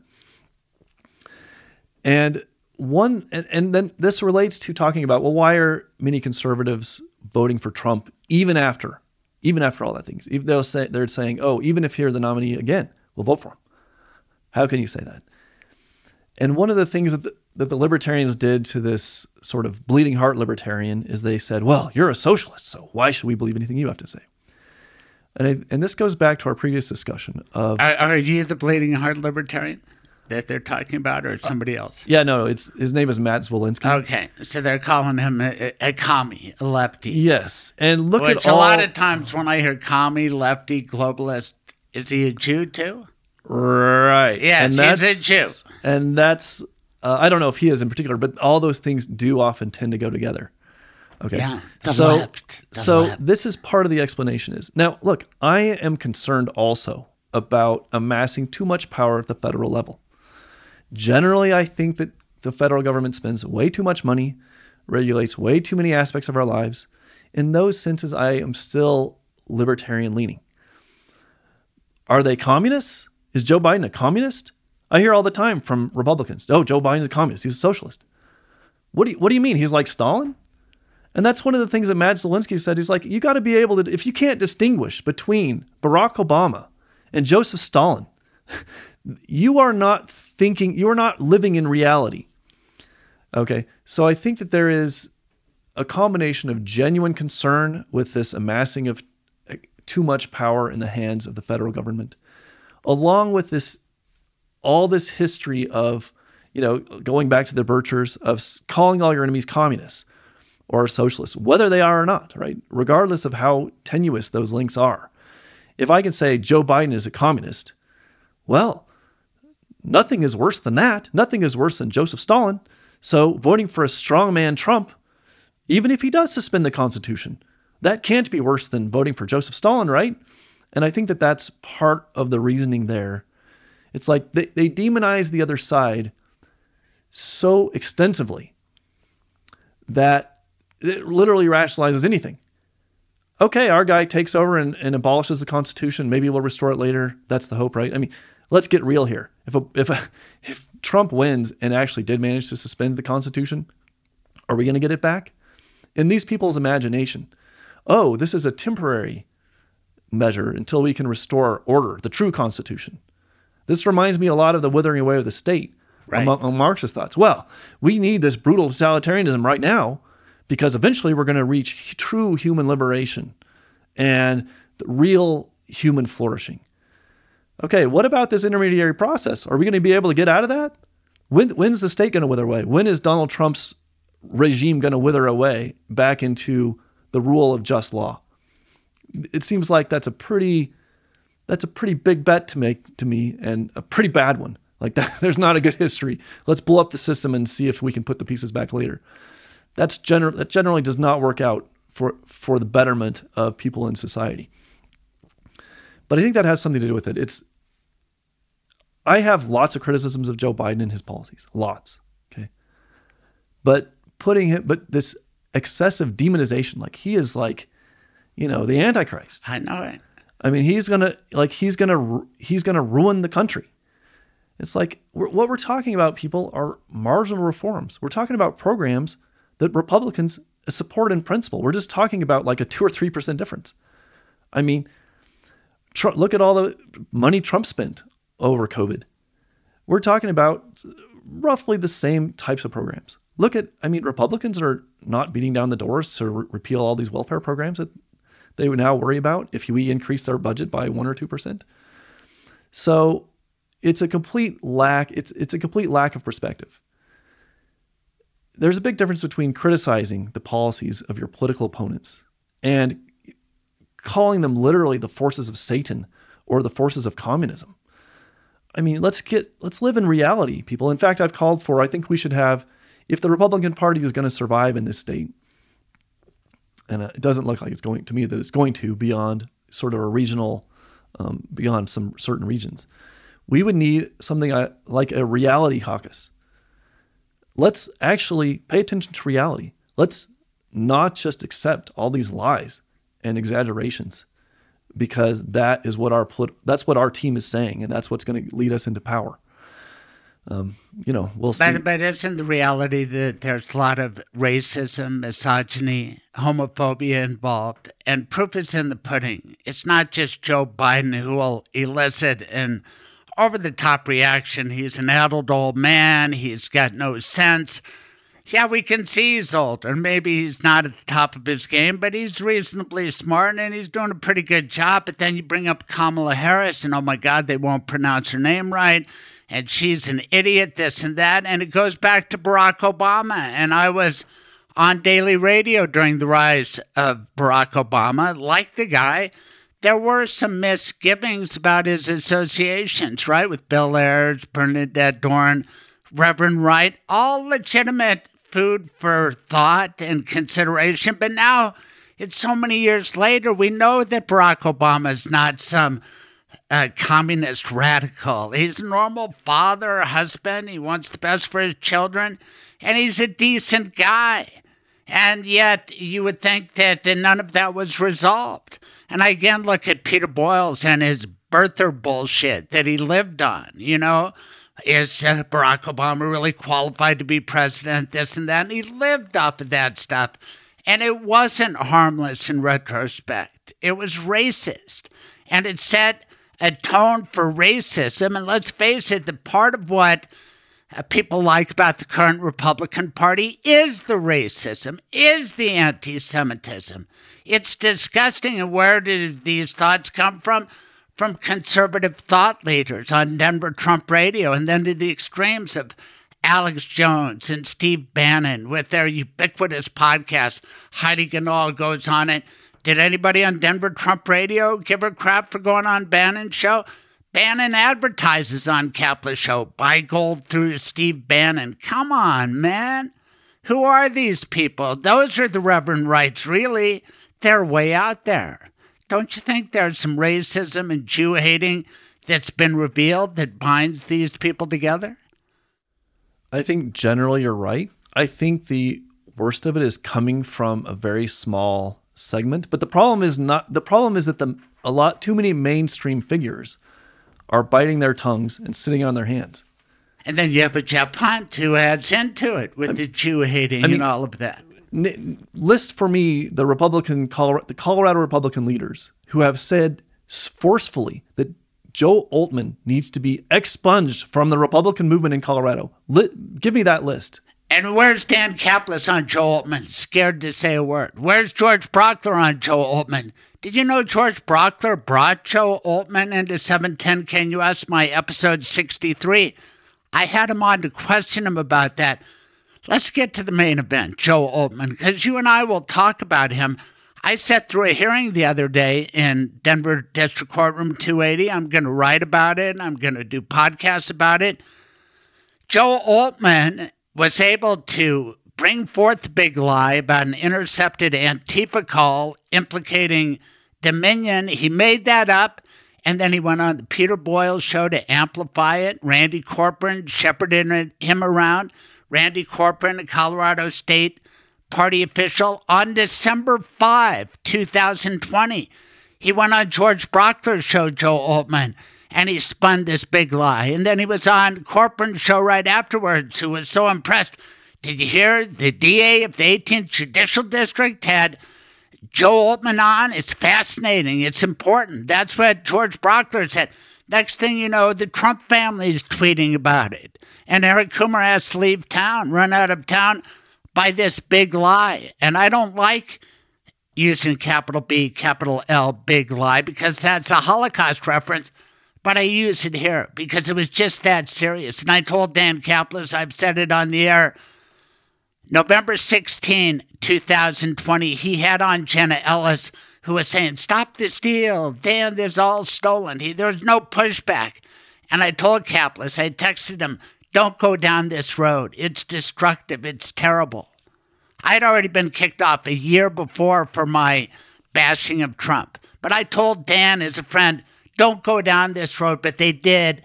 And it led to January 6th, which was an atrocity that I still can't get over. You worked in the Capitol, Ari Armstrong. Put all this together for me. Well, you're talking about how some people could still rationalize supporting Trump even now.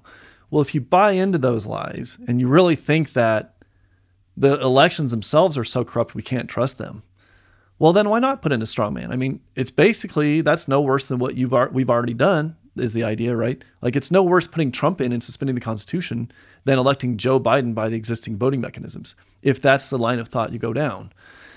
Which, as you say, is extremely, like, that sort of effort to put out those lies for political gain. Now, let me say, some people sincerely believe them. I'm not saying that it's not sincerely held beliefs among some people who are delusional, who are making themselves stupid, right? Who are lying to themselves as well as to others. I'm not saying that there's not a certain amount of sincerity in that respect, if you can call lying to yourself a form of sincerity.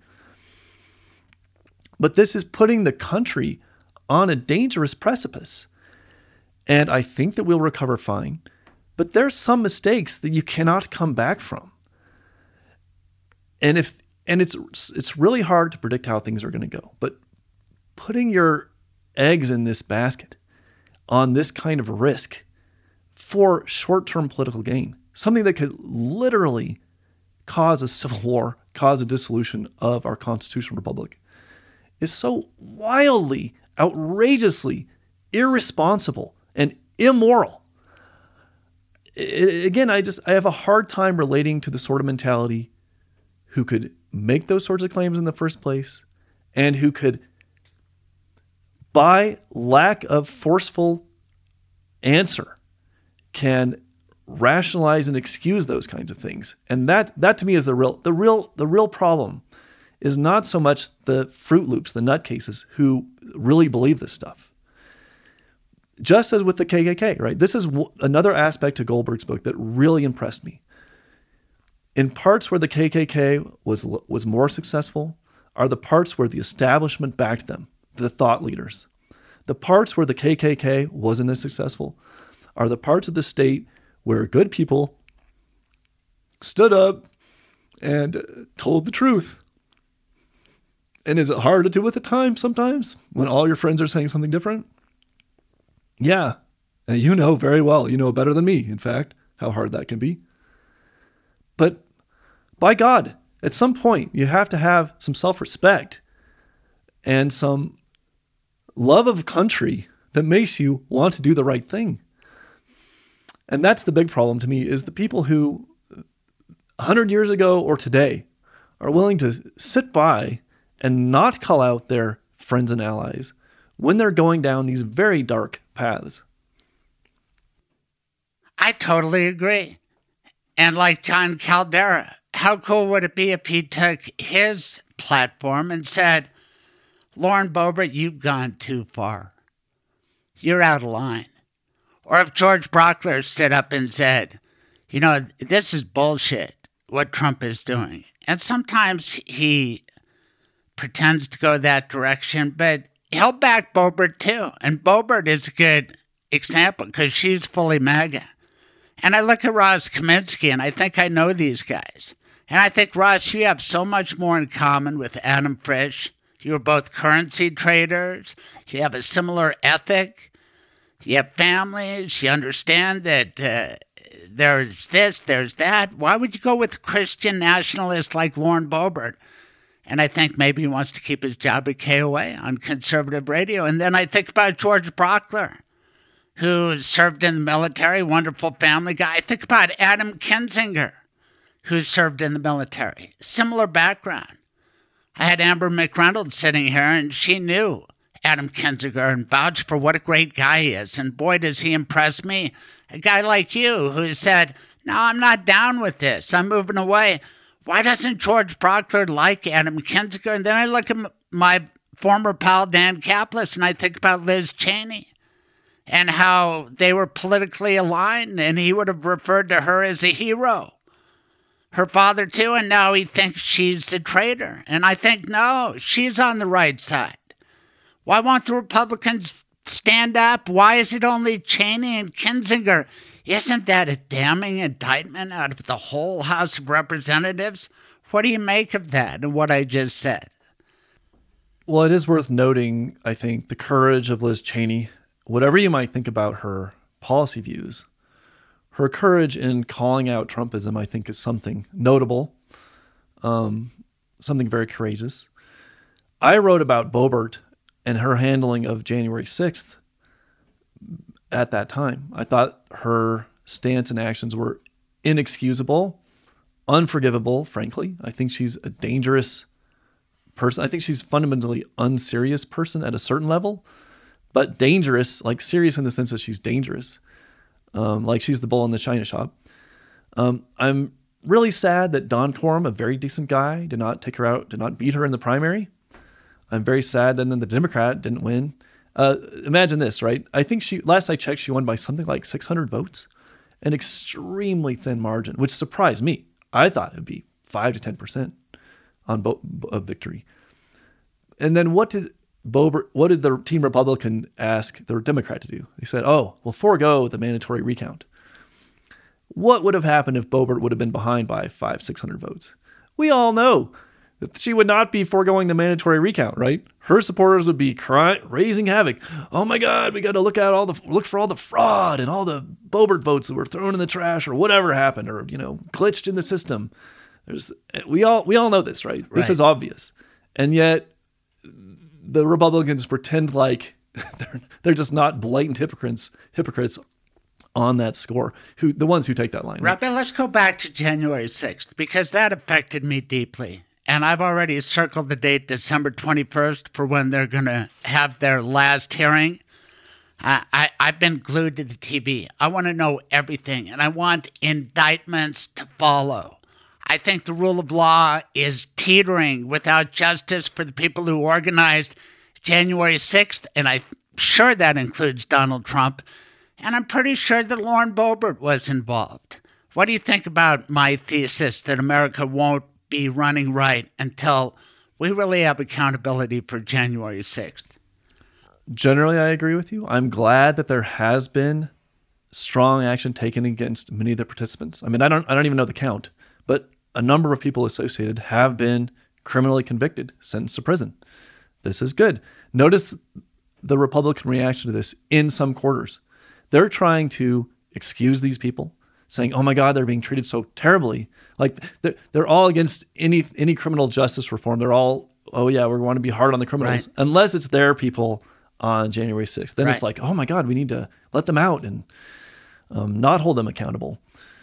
So I will recognize that there is some debate as to, look, there's no doubt in my mind that Donald Trump riled those people up and in essence directed them to attack the Capitol. This is obvious. But as you know, so like, what's the criminal, like, are you going to convict somebody of a crime for riling somebody up? Where is that line crossed? I'm not an attorney, and I recognize that there are some difficult cases. So I don't know. I want to know what happened at the Willard Hotel. You know, Joe Altman was there in D.C. that day. I want to know every detail about Rudy and Eastman. I want people, the lawyers especially, to be held accountable, the Eastmans, even the Jenna Ellis of the world. I want everybody because this was not a small little deal. This was something that will be in the history books 100 years from now. Don't you agree? Certainly. I think the core issue is not whether Donald Trump does prison time.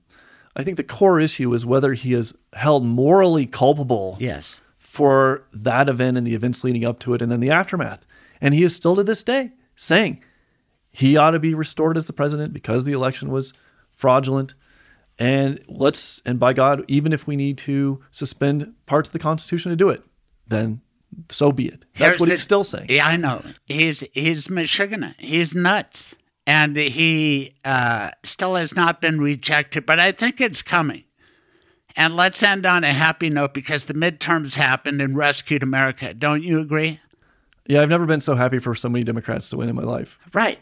Because I agree with you. I've never been really a Republican. I used to be a Democrat, left them a long time ago. I like being unaffiliated. But right now, there's only two political sides. You're either with Trump or you are against him. You and I are against him. And honestly, as you said, I'll make common cause with just about anybody on our side, right? Because that's the one issue.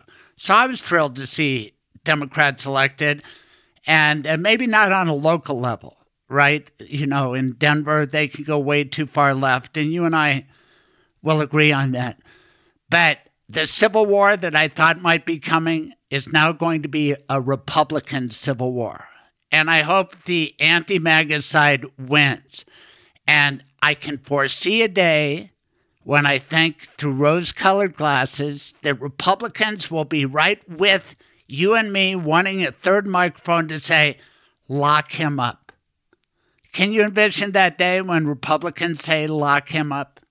I would like to think that there is a day coming when the adults in the Republican Party will say, this is our moment. We're going to stand up and express our beliefs. Unfortunately, I mean, they've had so many opportunities at this point to stand up against the, let's say, extremists, let's say the pro-violence, the conspiracy-mongering wing of their party. It's like, how many chances do you need, people? I mean, every day that goes by and you don't say something is a lost opportunity. So I would like to end on your happy note. But where are you? If you're a Republican in Colorado who believes in the rule of just law, who believes in civil discourse, who believes in treating our political opponents respectfully and not demonizing them, Where are you? Where is your movement? I mean, where are you after he dines with Ye and Nick Fuentes at Mar-a-Lago? And while he's walking them out, they're posing for pictures. Kanye West, virulent anti-Semite, guest of honor, Thanksgiving Day, Mar-a-Lago, allowed to bring his neo-Nazi friend, Nick Fuentes, who has still not been addressed by Donald Trump, other than I didn't know the guy was going to show up, which is bullshit. I did shows on him 3 years ago. Michelle Malkin hung up on me when I tried to question her about Nick Fuentes. Come on, man. How can any decent Republican still stay with this guy after that dinner party? And then followed up a week later with his social media tweet, we're going to get rid of the Constitution. I mean, come on. At least if you want to look for a good sign, at least there has been more pushback on those two issues than I have seen previously. To me, it's like day late, dollar short type of reaction and still not nearly strong enough.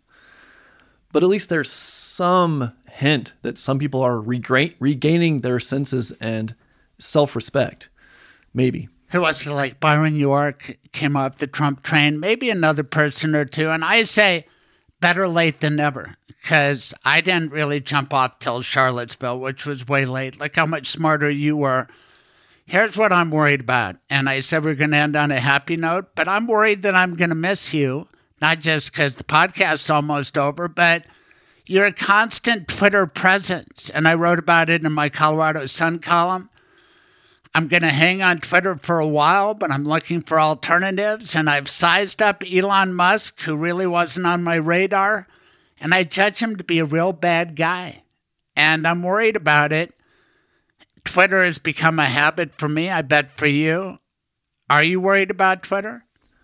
I am. It's an extraordinarily important source of news and discussion. So I don't see a vibrant alternative to Twitter coming to the fore at this point. My hope is that the problems with Twitter work themselves out. Maybe, I don't know. What I wish would happen is Musk would just sell it.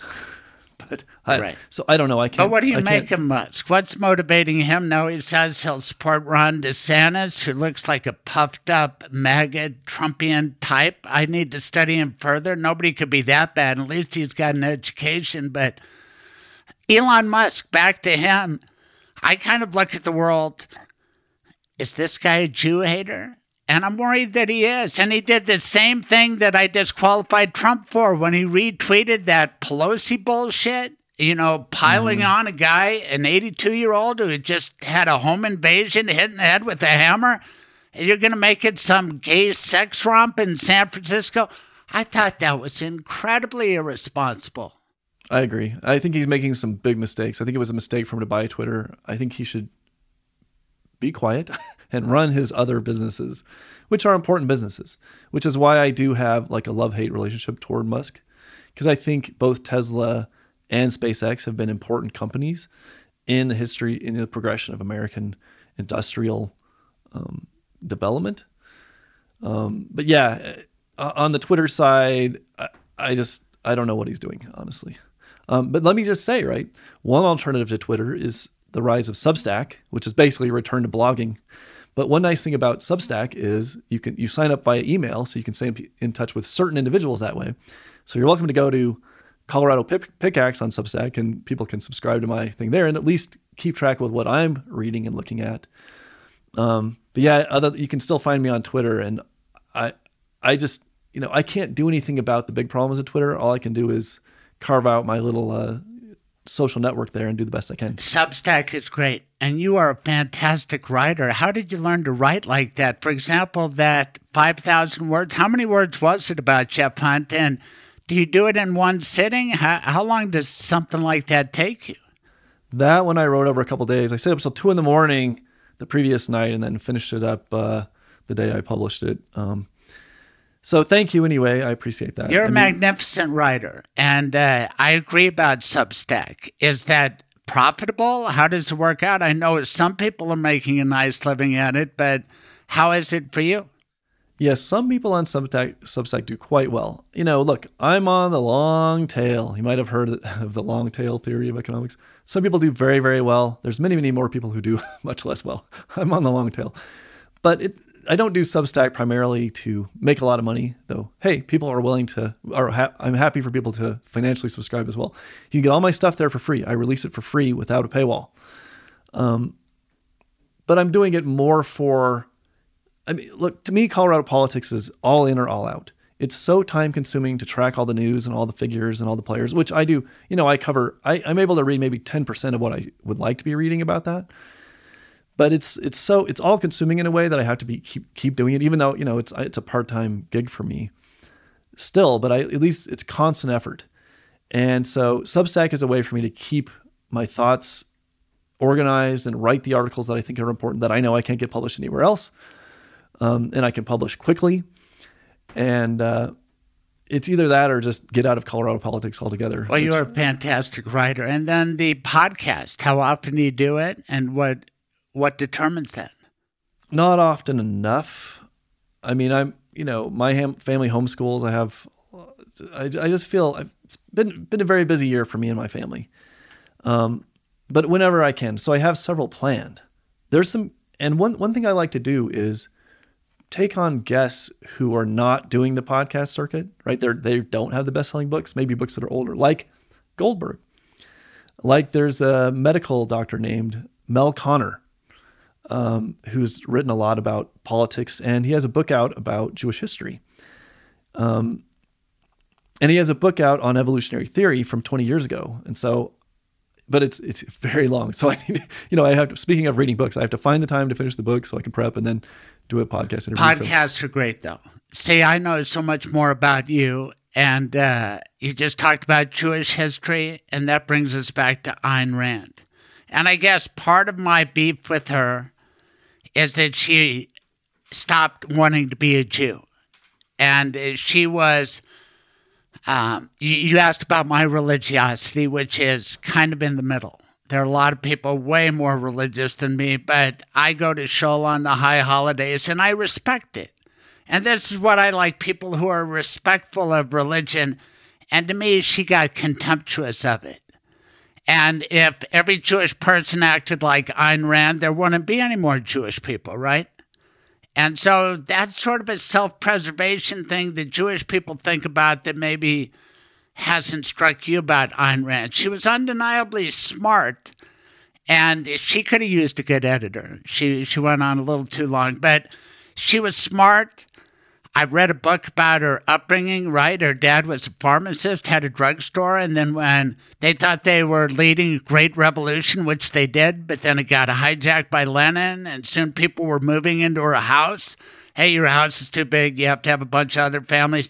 So I loved her upbringing. They put her on a boat, sent her to America. She saw New York, thought it was great. But then I just think she took it to an unhappy level. You're the expert on Ayn Rand. I just know a snippet about her, but why has she fascinated you so much? I don't think her move was so much anti-Jewish as simply anti-religion. And it wasn't so much that she was anti-religion, she was just an atheist. So to her, it wasn't that important as a part of her. It wasn't an important part of life. Maybe that's what bothered me, her atheism. Because to me, being an agnostic makes more sense, but that's my bias. Keep going. But I think at the time she was writing, religion wasn't this constant source of public discussion, right? People weren't trying to inject it into politics the way that they are today. So on a personal level, I think she largely ignored it. Now, I think that I agree with her in certain respects in that religion can be very dangerous. Yes. And I think that there is a way in which you can take faith at the level of knowledge as being belief without reason. And I know that it has different meanings in different contexts, and that generally is not the way to approach life, right? We should try to, again, be oriented toward reality, and people can do and have done a lot of things based on their faithful beliefs. Now, so, we might have some disagreements on, Well, here's one thing. I recognize how important the social and cultural trappings of religion are to people. And this is one place where atheists tend to fall down, partly because there are so few atheists, right? There aren't these kinds of social movements.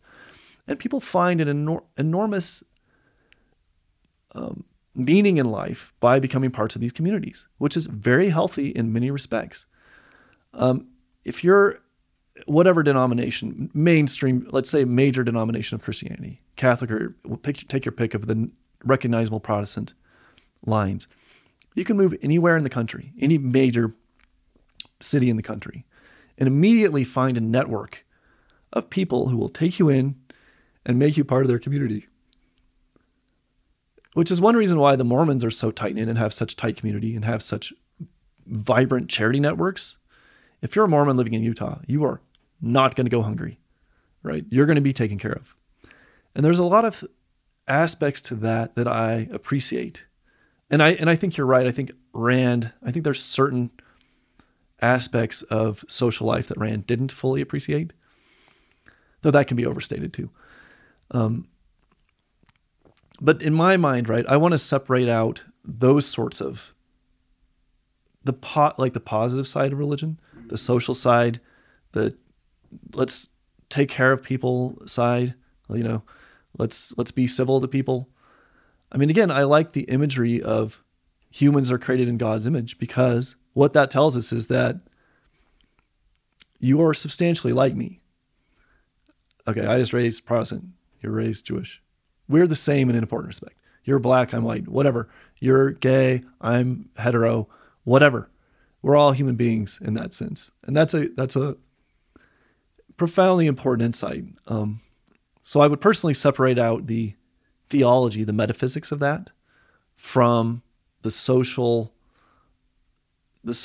aspects of it, which is probably not going to make you happy, right? No, it's all right. And it comes down to how do you live your own life.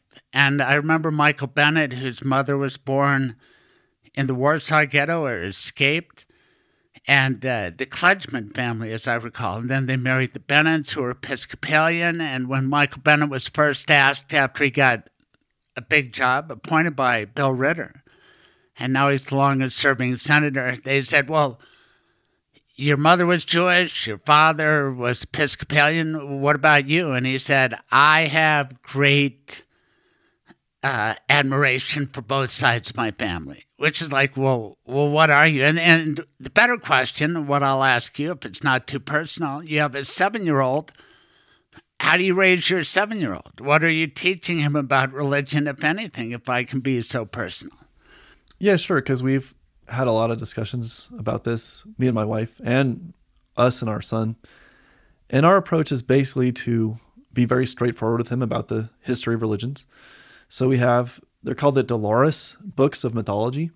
There's one on Norse mythology, and then some other veins of mythology. So my basic strategy is to teach him about religions generally, not just one religion.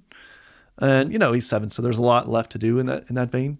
But we have a history book. We've read some of the history, at least the founding history of Islam and those stories, which can be very inspiring in respects. Like one thing that struck me in part of our reading was how strong some of the early Muslim women, or some of the women were in that early movement, and how powerful they were in helping to shape that movement. So basically give him an education of religious history and how important that's been in human history. Now, that's a separate discussion of the metaphysical question. What is the nature of reality? Okay. So what I try to tell him is that I'm going to straightforwardly tell him what I think. And I'm also going to try to impress upon him that you shouldn't just believe what your parents think, right? You should try to investigate things for yourself. So we'll see. He's 7. So I'm trying to make him into one of these, critical thinkers. We'll see how that works out in the long run. I bet it will. And think of the world he'll grow up in. I just say being Jewish, and my wife's Jewish, so it's just easy. Do you know what I mean? We're not teaching Islamic history or even Christian history. And You'd be surprised in Hebrew school how little you learn about Jesus. I mean, it's just not part of the curriculum. But what's part of the world is our kids grow up, and my kids are a little older. But you turn me on. You have a tremendous blog, too. And artificial intelligence. Where are we going with that? And you sent me Sermon on the Mount as interpreted by AI through the thought process of Ayn Rand, and it blew me away. Tell everybody about that. Well, the big story, of course, is that they've been developing these new AI search engines that can answer pretty detailed questions. And most people have been blown away by how good and detailed and human sounding they often sound. Not always. You can trip them up if you're very clever about it, but they're very, very good. And along those lines, right? I believe it was in Colorado. Somebody entered an art contest. Yes. And they entered an AI generated piece of art, which won some award. Yes. And I thought it was a very lovely piece of art. So I'm thinking to myself, wow, is AI generated? How do we look at this? It's like that Hank Brown signature. It's a huge story, of course. Some people, I don't know how it's going to play. I think personally it's going to be very profound because I think it's going to make all kinds of things extraordinarily easier. So here's an example. Okay. One thing I did with my 7-year-old, we watched a Denver Nature Museum presentation online about their imaging of fossils. And the fellow was holding up a 3D model, 3D printed of a fossil that they had scanned. And he said it took him like 3,000 person hours to generate this model. And so one thing I was thinking of, well, yeah, it still takes a lot of time just to run the physical equipment, okay? And that is all time consuming. But the computer aspect of that, taking all these slices of imagery and putting them together, because he said he had to literally label which bone is which in each of thousands of slices of this imagery. And so I'm thinking, okay, it's not going to be that long until you just ask your AI program to do that for you. And then, you wait half an hour or whatever, and then you come back and it's done. Instead of 3,000 person hours to put these together. I have a friend who's a radiologist. AI is already coming into radiology because these algorithms are becoming very clever at recognizing, well, what's cancerous, what's just like a scar tissue or whatever. So now we're looking at, well, how well can AI write? I think it's going to be, I predicted it would be 2 weeks until people submit letters to the editor and op-eds that have been AI generated, and we won't even know it. So we're going to start to read things, and we won't even know that they're AI, I think, in some cases. So it'll be interesting to see how this plays out, how it becomes a tool of misinformation. I mean, we could have a strongman figure who's not even a real person at some point, right? Theoretically. Right. Speaking of tools, I like the name of your Substack, Colorado Pickaxe. That's a tool. What's the etymology of that? Well, that's part of the state seal, of course. Yes. And we have a big history. Well, tell us about it. I didn't really realize that. Tell us how that became part of the state seal. Oh my because gosh. of the mining? Yeah, we have a huge history of mining. There's mining museums. There's one in Leadville. Mm-hmm. Huge part of Colorado history. So what I say is I forget the exact phrasing. I'm picking out the news of the day.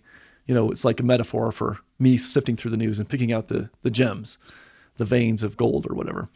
Now, I don't know if you like this or not. So the motto on our state seal is, I don't know Latin, so I'm trying to remember this, but the English translation is nothing without the divine. The idea is we do everything under God's providence.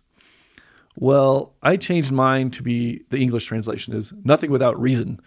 So I'm trying to very forcefully say, look, I'm trying to look at the world for what it is, use reason to understand the world. So people who are very religious aren't going to like that aspect of it. And then the name of your podcast, Self and Society? Yeah, that's another thing I do. And I run a podcast and write an occasional article. Though, as I said, I'm behind. How did you come up with that name? So part of this is my reaction to Ayn Rand. And I think she's onto something important in her individualism. We're each individuals. We each have our own values. We each experience and feel the world on our own. If I hurt you, if I punch you in the arm, you feel it. Not somebody, in Asia doesn't feel it. You feel it. So I think there's an important parts of our individualism are true. We have rights as individuals. But I also think that it's also true that we are social creatures We spent a long, long time evolving in tight-knit social groups. We're mammals. Mammals are inherently social creatures. This is it. So our big brains are a big reason why we're so social, because humans come out of the womb very undeveloped. Because if we develop more, we would not fit out. We would not come out, right? We would get stuck. So humans come out very undeveloped, which requires extraordinary parental care, much longer than most other mammals in terms of period of time. What does this mean? This means there's very, very strong mother-child attachments, parental attachments, father-child attachments. And then there's a biologist named Hurdy, Sarah Blaffer Hurdy. She has books on motherhood, and she has this term called alloparent. And it's the idea that it's sort of like a Hillary Clinton, it takes a village idea, that it really is true that humans tend to have a lot of community social networks to help raise children. Grandparents, our son loves spending time with his grandparents. This is part of that alloparent idea. So I'm trying to get at this idea that, yes, we are ourselves, we're individuals, our values matter. We shouldn't be pushed into these political collectives where the individual can be sacrificed for the quote greater good. That's important. And then the other side, it's also important to recognize that we are built to be parts of social networks. Other people, at least some other people, are inherently very strongly valuable to us naturally. We can extend these sympathies. You've heard of the Peter Singer idea that we expand our circle of empathy. So there is a sense in which I can care about how people in Afghanistan or Ukraine or North Korea or Iran are doing. And I can feel bad that they're doing badly. And I think there's something important about that. And so I'm trying to capture both aspects of that. Our self is important. The human being, the individual human being is important. And the human social networks and broader society are also important. So how does the person fit into society, self and society? That's the idea. Love that. And your primary focus, as is mine, I try to get national guests, so do you. But I think you and I care about what happens in Colorado. We're both born and bred here, different parts of this state. But I'm not going to get too emotional about North Korea. I can start getting worked up about Ukraine because I think that's Putin is like Hitler. And we need to be on the side of Zelensky. So I can get emotional too. But I try to keep it closer to home. So do you. And I think your 7-year-old is so lucky to have you as a father. 40 years from now, when he's 47 and he's, God willing, living in Colorado, what do you see for the future 40 years from now? Where will we be? I think I am on net optimistic about the future. I think that we have seen some tremendous technological advances. For example, the COVID vaccination. Yes. We are seeing some big advances like AI. Yes. A lot of people are very scared of AI. I'm more optimistic. I think it's going to unleash human potential and human creativity to previously untold levels. I do think we're going to get through this transition to cleaner energy, whether that's primarily solar or primarily nuclear or some combination thereof. I think it's going to happen over the next few decades. So I think the world in 40 years is going to be a remarkably good place. And in many respects, in terms of material prosperity, environmental health, these kinds of things, I think it's going to be a much better place for him to live in. I think we have to get through some tough times. We have to not nuke ourselves into oblivion. We have to not let strongman politics tear down our civilizations and the institutions by which humans thrive as a community. I think it's going to be a great world. I think that the world in the future determines in large part on the decisions we make today, which is one reason why I am so keen on people being a little more self-reflective and trying harder to make the right calls and not excuse your friends when they're going off the rails. That's a beautiful way to end it. I like that optimism. I love your passion for Colorado. I can't thank you enough for giving me so much time. Hell of an interview, Ari Armstrong. Best of luck to you. Thanks a lot. I really appreciate it. I really appreciate your work. You obviously spend a lot of time making your show happen, despite a lot of opposition. And so I appreciate that. And that's a huge a huge part of the Colorado intellectual scene. I do believe, like, I can't do anything about North Korea. I can do something locally, and a lot of people can. So, yeah, I appreciate the work that you do and that other people in Colorado are doing. All right, everybody keep up with Ari Armstrong. I'm still on Twitter at Craig's Colorado, and we'll be there for a while. Who knows what happens next, but maybe 40 years from now, our kids will sit around and they can listen to it fast, but maybe they can listen to this podcast and say, listen to what our old men were saying back in December 2022. Thank you, Ari. All right. Thanks a lot. I appreciate you having me on. Michael, of course, is a great sponsor of my show, but more than that, he's my lawyer, my end-of-life planning lawyer, and I've got 2 dogs. What about you? I have 2 dogs right now as well. And not only do you love your dogs at home with your kids and your wife, but you get involved with dog issues in your law practice. Tell everybody about that. So I will write pet trusts, which is you can earmark money to take care of your pets. A lot of people, they've got their dogs and they love their dogs. But then if somebody were to, if you were to pass away, who's going to take your dogs? Who would love your dogs as much as you do? I don't know that anybody would love your dogs as much as you do. But I grew up with dogs, and so if I were to pass away, then my parents or my siblings could take the dogs. So when you set up a pet trust, you can dictate who's going to get those dogs, and then who you can leave money to take care of the dogs as well. I like working with you, and I think you are ahead of your time. You have 15 different locations. How cool is that? It is nice to be able to go to all the different locations and, meet people where it's comfortable and more convenient for them. And nobody wants to drive from one part of Metro Denver to the other to meet with a lawyer. You will come to them. Yep, and I'll deal with traffic so you don't have to. Tell us how people can get in touch with you. My direct phone number is 720-394-6887, or they can go to my website, which is mobileestateplanning.com. And again, that's mobileestateplanning.com. And there's even a schedule, there's a book an appointment link on the website. All right, Michael Bailey, thank you. Hey, I have some exciting news.